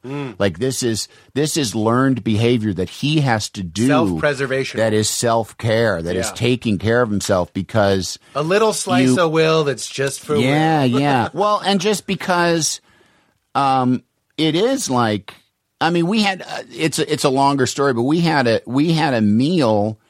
It was on a Saturday. We were in Michigan making the movie Semi-Pro, and With Kent. with Kent Alterman directing, and One of the funniest swishes in all of movie history. That, Yeah. The redneck shooting. Yeah.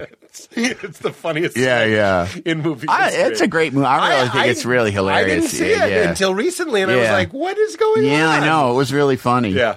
But we were out to dinner and we had a big group lunch, and it was the Will's wardrobe person's birthday. So it was a personal work lunch. There were friends and family, and it was a big thing. And people kept coming up, and it was a long, because it was a Saturday. It was our day off. It was like this micro brew place, and there were pool tables. So we're kind of hanging out for a while. Yeah. And people kept coming up and asking for pictures, and he had to kind of put them off and say, not till we're done. I'm not going to do it till we're done. I'm not going to do it till we're done. And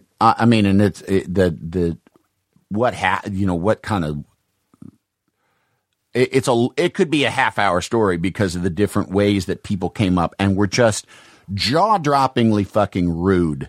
The people, the nice, normal folks from Michigan coming up. Really? Yeah, and give completely. me one or two. Like, what do you remember?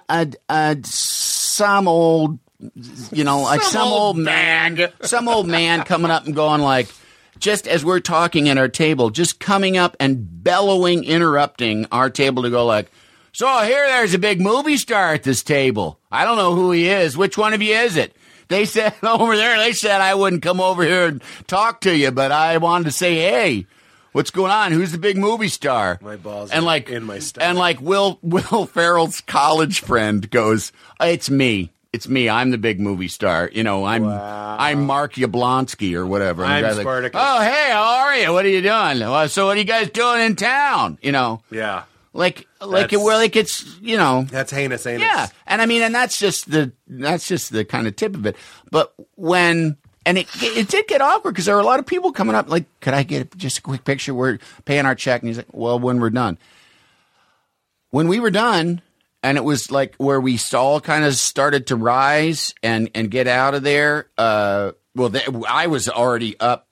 I was actually playing pool with Andre 3000.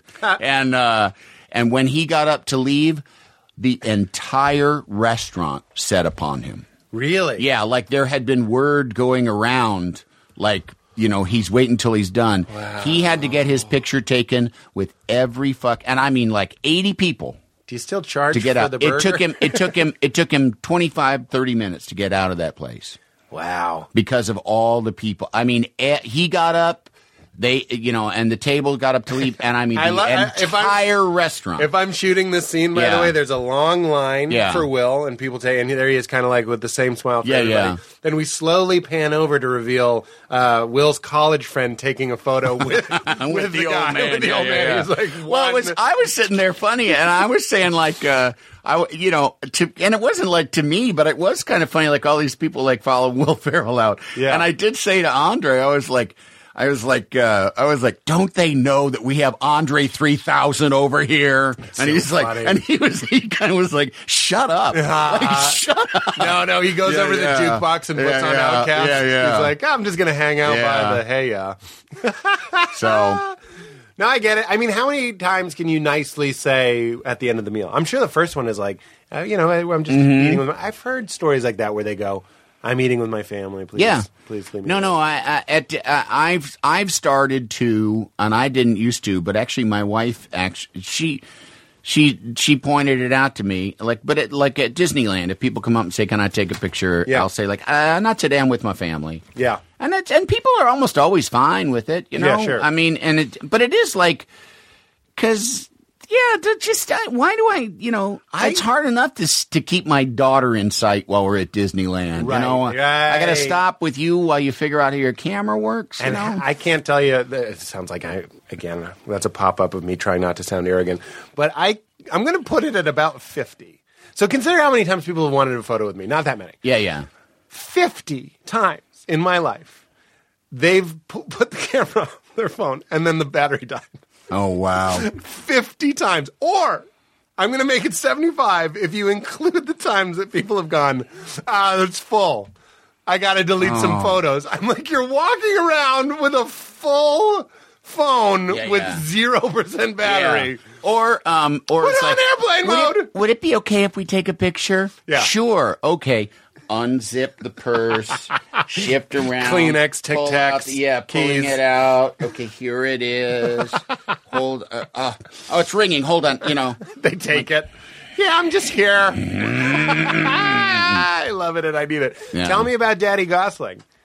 No! I just think he's. Anything. I really. No. The reason I brought him up is because you say like that you said Jake Gyllenhaal was scary. It's just like I always think I think about Ryan Gosling, how like the Ryan Gosling of Nice Guys, which I really enjoyed that movie. I was just going to say, I really like that movie. Nice and Guys like how made me go, fucking winning he is in that movie. He's so funny. Yes. But then cut to him stomping someone's head in an elevator and drive. Or playing Robert Durst. Yeah. He can do both. Yeah. And that's what's so offensive. But I liked Ryan Gosling back when he was on a weird high school at sea cruise ship. Oh, yeah. It was like Saved by the Bell. Yeah. And I remember being like, I like this guy. This guy's my thing. So I've liked Ryan for a very long time. Then I see the other guys, and I'm like, it's like an X Factor moment. Mm-hmm. It's these moments where there's one that comes to mind in that movie where he goes, so she's Russell Crowe goes like I want to get it right. Ryan goes, oh, she's a porno star? And he goes, she's a young lady. And he goes, all right, so the porno young lady. It's like the hardest line to deliver correctly. Yeah. Because when I did a little acting for the first time, like playing real person, not sketch acting.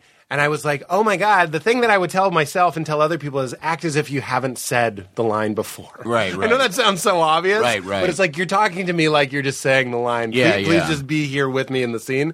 He does it like it's the first time he's saying porno young lady. Yeah. We rewound it 4 or 5 times. We couldn't believe it. Yeah. So there are these X Factor moments where it's almost musical, or it's more like a martial art. Like they found the little window to chop your armpit perfectly. Yeah. And there's 15 of them. He falls perfectly. Yeah. He picks up the drink perfectly. He smokes the cigarette perfectly. And it's really funny. When I say perfectly, I mean he's really funny. Right. I'm like, fuck, man. Right. Leave some for the rest of us. Yeah. That fucking asshole. Yeah. You got to get Daddy Gosling on this show.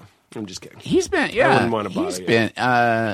On this show? On this show, yeah. Oh, all right. But all you need to do is have me say that to you. I don't know how the hell I'm going to do that. We're putting it out there on the All show right. right now. He'll hear this. Sure he will. He's a big fan. Sure he will. Come on. He's actually, I'm having coffee with him after that. I'm going to go up to you guys. One of you guys is a big movie star. But you said that you knew. I will take any anecdote as boring as you want. About. Oh, no. I mean, just. He just seems like a solid guy? He just seems like a very nice person, yeah. And he also. Not a dollar. He mentioned There's me. got to be some Achilles heel. That No, he's he mentioned me. smelly. Is he smelly? used me as an archetype of a sidekick at the fucking Oscars or Golden Globes or something. Oh, wow. Yeah. No. Maybe it was with Russell Crowe or something. I don't remember, but it was like he said something about like Robin or Andy Richter. You know, like Oh, wow. You know, and I don't know whether he meant Robin Quivers or Robin of Batman and It's Robin. fun that there are two Robins. Yeah. But I mean, I was watching, and I can't remember what award show it. That's how humble I am. I don't remember when I was got a shout out on. Yeah. What award show? But it was either it must have been either the Oscars or the Golden Globes. But I was sitting at home watching it, and then was like, hey, wow, he just said me, you know? Yeah. That's fun. And it was like Joe Biden, Robin, or Andy Richter. You know, like it was like using I'm more than that. You know, it was sort of a put down too, or I don't even remember, but I do remember like. Were you the third one? I'm not sure. I don't know. It might be the funny one. Yeah. I don't remember. We ruined the moment by dissecting it. No, but I mean that was you know. Well, I'm relieved. I'm relieved that he was funny because I was worried for him in a good way for that movie. And I'm glad that he's a nice man. Well, we always end the show. We have you brought up so many wonderful things that we could kind of talk about endlessly. But in the last part of the show, I don't know if you know this, we always talk about God. We've done a live one. So I'm sure I've gotten a quick answer from you. Yeah. You alluded earlier to there not being that much order to the universe. Right. Which is interesting to me. So I'm just wondering what you think this all means, the meaning of life, why we're here, what we're doing, what happens when we die. Is there any sort of design? Is it a game? I don't know. I don't know, and I don't care. Honestly, I don't. The definition of agnostic is perfect for me, which is like we can't know. Yeah, like if there and that's the way, and that's the main thing I feel about it is, and this is very much something that you learn in therapy is, and it takes a long time to learn it, but what the fuck are you doing, wasting your time worrying about changing the behavior of other people? You can only control what you can control. So what it all means, what the design of the universe is there some sort of, paternalistic, maternalistic, extra Pulse authority, I don't know. But what I can do is not be a dick. Yeah, is to ensure that my life is better and the people around me are better, and that and it just kind of be kind and be conscious and be leave things nice and tidy and and that's it. I mean, and that's it. And I think that if like I say, I have a couple of little slogans that I use, and one is get better, and the other one is work for peace. And the work for peace is usually, I mean it in terms of relationships. Yeah. And not like a huge political infrastructure as much as the peace you can. No, because if you within the relationship of the person that you're closest with, if the words that you say and the things that you do are meant to better the life that you share with that person. Yep. Your intention. And if before you speak and before you act, you think, what does this accomplish? Does this word, do these words, are they meant to hurt? Are they meant to elevate me? Are they meant to make me feel better about me? Are they meant to make me feel like I've got something over this person? Or are they meant to untie this knot that is between us? Is it meant to smooth out the bumps in the roads that lay ahead of us? Like, what exactly am I meaning to accomplish by what I'm about to say? Right. If it's not peace, what are you doing?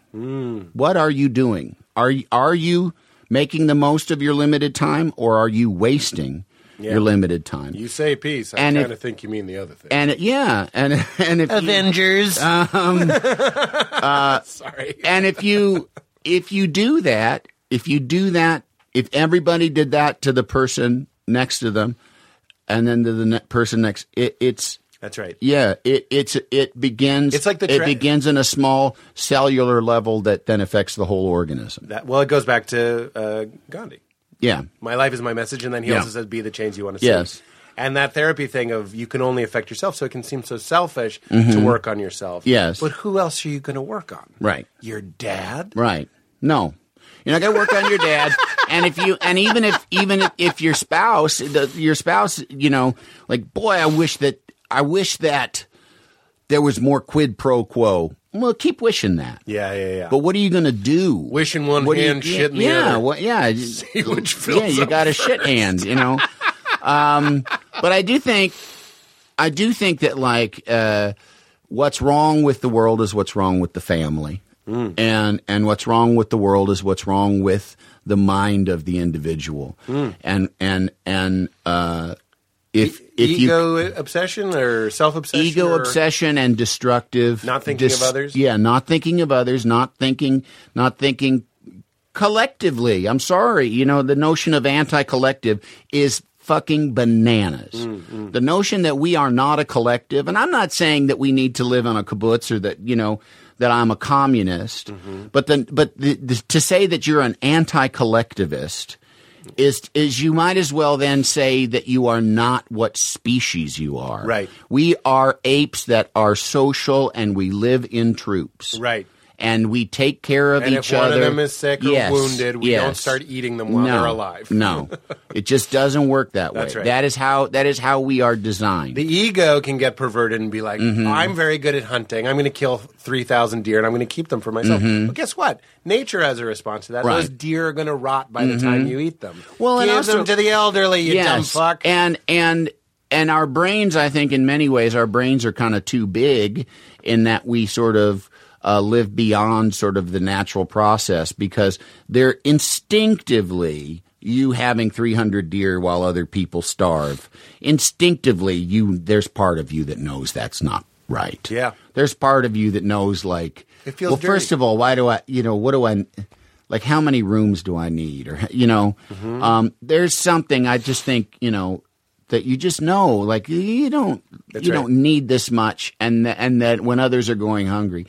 But our brains are so big that we're able to think we have all kinds of workarounds to be like, well, I feel instinctively like, not that we all should have exactly the same, but that, that me stockpiling and that me having, basically there being no end to my ability to acquire or there being no bottom to my need, or top, however you decide, that is a workaround that we do because we're really in some ways too smart for our own good. And also, wouldn't you say, not to point fingers, I know we can do this on our own, but I do think culturally and even from an advertising basis, we get a lot of reinforcement that it's like, it's okay.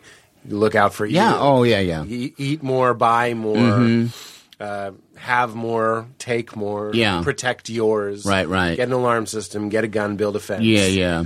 And it's sad. Yeah. I always think of that Native American story about the guy who had the vision of the future. Apparently it's true. Had a vision of the future of all of us living in rectangles and not talking to each other. Oh, really? And I was like, that is kind of what's going on. Oh, it's a strange... We all know, like when I was at that retreat, I was like, we know what it feels like when we're all together. Yeah. And sometimes we're singing silly songs, and then we went for a swim in the ocean at night, and it was amazing. And it was free. I literally mean it. It didn't cost anything. Sure, it cost money to get there, but we could have done it here. Right. And it was organic, and it was natural, and we were all fed by it. Yeah. Yet, when I come home, I'm not judging myself. It's hard. I'm back on my phone, or I'm back watching Netflix. Yeah. Which is okay, but I know there's that other thing. Yeah. And the social ape, as you say. Yeah. But, a lot of people have this answer. I think it's a glorious answer if you care what I think about your answer. And Jesus in the Bible says the summation of the law. All of it is love your neighbor as yourself and love the Lord your God. When I sit here, love the Lord your God, you address that as well as like be present. Be here. Notice the fabric of the chair when you do Letterman. Try and have fun out there. Yeah. Try and be yourself. Don't marry me. Don't be thinking about something else. Yeah. I think that's what Jesus was saying. Love the Lord your God. Love your neighbor as yourself, and don't marry me. Yeah. So I love it. Yeah. This is the final question because you've been so gracious with your time. Oh, we just hit 2 hours, which is normally what we do. Thank you. The hardest time you've laughed. It doesn't have to be a good story. It doesn't have to be the hardest time. The time you've laughed really, really hard as a child, recently, on mushrooms, perhaps? Oh, yeah. No, definitely. I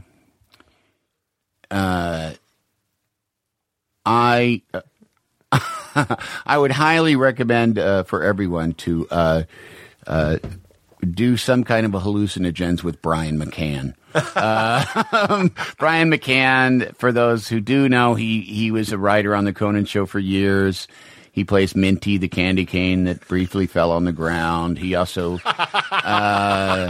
he played I can't remember the name of the character, but it was like this character that would like this idiot that would be in the stand or in the crowd. This is a lot of when the years when I wasn't there. Like I'm a cocoa nut, but he's one of the funniest people I've ever known, and yeah, and like back in our old days in Chicago, doing mushrooms or whatever. Yeah, just being like. That was what was on the agenda. Yes. Like today we're just going to do mushrooms and then just like watch Brian. Yeah, just hang out, like sit in the alley behind his apartment. Yeah. And just laugh. Yeah, and I mean, love it. Yeah. I can't see funny people are funny. Yeah. But when you turn them into like 80-foot tall statues by your warped perspective. Yeah. That takes a strange left where Right. he doesn't take a left. And his voice is strange Right. and booming, and it's the only thing that's happening. Whatever hallucinogen you're taking, I think people will agree, you're right there. That's Yes. the only slice of the universe that exists. Yes. And it's the most fascinating thing you've ever seen. And if there's a funny, briefly fallen to the ground candy cane, I mean, that's a win. Well, he too, like he also would, like he's amazing in that having known each other now for over 25 years, knowing him and being around him when he's like so drunk that he can barely speak, and he still is hilarious. Like he's still like he can barely speak, and you say stuff to him, and he's saying, and anyone else could say, like he could, like when he's really drunk, like you say to, like, how you feeling, buddy? And he'll be, and just for him, and he would say something like, fine. But the way that just him being him, Yes. it is screamingly fun. It's in his marrow. Yeah, he once said, we were joking around, and nobody was drunk or anything. It was at the Conan Show. It was like we were eating a catered dinner or something, like a takeout dinner. And it was at a conference room, and he was just playing like just the great, like one of my favorite things, which is like a Chris Elliott thing of like the high status idiot. Yeah. Like the total fucking idiot loser who thinks he's like the highest class, like the hottest shit in the world, Yes. And McCann does that so well. And he was being that guy, and we were just we were riffing, as one would say. But I said like, God, you are stupid. And he went, what's that? And I mean, and it's like, it's a funny line, but when he says it, the way he said it, it was like one of the funniest fucking things. What's that? Oh, that's fantastic. Yeah. That is great. That was like a hardest laugh and a mushroom story. That's as good as well, it there gets you go. for me. Yeah. And he actually just became a father again for the. Is that right? Yeah. Oh, wow. He and his longtime girlfriend Ruth Sananian. He's dating an elderly woman. He is. She's Sorry, very, very Ruth. old. No, they've been together forever, and then they just, everybody was like, because he moved back to New York a couple of years ago, and it was like, it was like all of a sudden it'd be, it's just like they've been together he and Ruth have been together for years and years and years, and then it's all of a sudden like, oh yeah, we're having a baby. It's just like one of those. It doesn't happen very often. Does he still write for the show? No, he doesn't. He actually was just out here. He did a Minty last week. He came out and was Minty for the I'd week. love to have him on. This sounds like the funniest thing. Yeah. Well, he's in New York, so if you ever record in New York, I do. he's Okay. really great. I'll write that down. Well, now I want to ask you a speed round. Will you want to tell me a great lesson you've learned about comedy? It'd be something I said before, which is whatever you're doing, it's not about you. Make it about the piece. It's hard to do that if you're a stand-up, I guess. And I mean, and it's one of the things that I didn't like about being a stand-up. Or, I mean, in the times that I've tried to do stand-up and stuff, I don't like being on stage by myself. It's not, it's not that interesting to me, and it feels kind of lonely, and I just feel like I want this to be over. I guess it would be, and I guess even in about the stand-up, it could be, if you're looking for a transactional exchange of you standing there saying words and getting laughs, and you're looking at it as like, I do this and then you give me that. That I think that it's a closed circle. It's gross. It's a closed circle. Right. So if it becomes more about the sharing of ideas, or even if it's just joke craft, even if it's just like, I just want, you leave it open, leave it like, I want to, even if you're just a guy that does jokes, or a woman that does jokes, if you're a person that just does jokes, think about like, well, that joke there's another joke I could make off of that joke. Just don't close it. Don't be, get better. Get better. Get better. Yeah. There is a way, I would say, to do stand-up that's a we thing. Yeah. And the stand-ups I bet you probably do that. Yes. And I like it is a challenge. Crowd work people and people that are very sort of, that isn't to say that jokes are the cellular structure of what you do. Of everything. I mean, even you can call things jokes. Like James Ellroy was talking about, he wrote a book in which he wrote a number of books that kind of, were sort of incorporating the American tabloid trio of books. And in one of them, Howard Hughes plays a role, and I asked him about it. In the books, Howard Hughes puts condoms on doorknobs so he doesn't have to touch the doorknobs. Right. And I asked him when he was on the Conan show, is that like a real detail? And he said, no, I made that up. He goes, that's a pretty good joke, huh? And I was like, wow, he called that a joke. And I was like, but it is a joke. It is a joke, And I mean, and there are poems that I read that are like kind of serious, but I feel like it's a joke. These are jokes. I just had this with Valerie, where I was like, a roller coaster is a joke. Yeah. It's joking with you. It's like, hey, it's flat and it's safe. No, it's not. It's a joke. Yeah. Everything is a joke. Absolutely. It's movement. Mm-hmm. I guess that's an even more liberal way of saying. Right. It's not a story. It's not a joke. It's not an anecdote. It's movement. Just little surprises. Like little nuggets of surprise and little things that are like, well, hey, that's interesting. Like that's not just right. That's not just two slices of bread with a piece of meat in it. Right. That's something new. The water was a little colder or warmer than I was expecting. Yeah. Yeah, I love that. All right, I gotta pee really bad. All right, and I gotta go to work. Oh, that's right. Oh my God, I gotta go to work. I'm so impressed that you can do two things in one day. Oh well. We have the guests say "keep it crispy" at the end. It's just how we end. Keep it crispy. Scary. Yeah. Thank you, Andy. All right. Real pleasure. My G900 shoes 850. I'm so crispy. My ice game make you haters wanna get me. I'm so crispy. Now leaving Nerdist.com.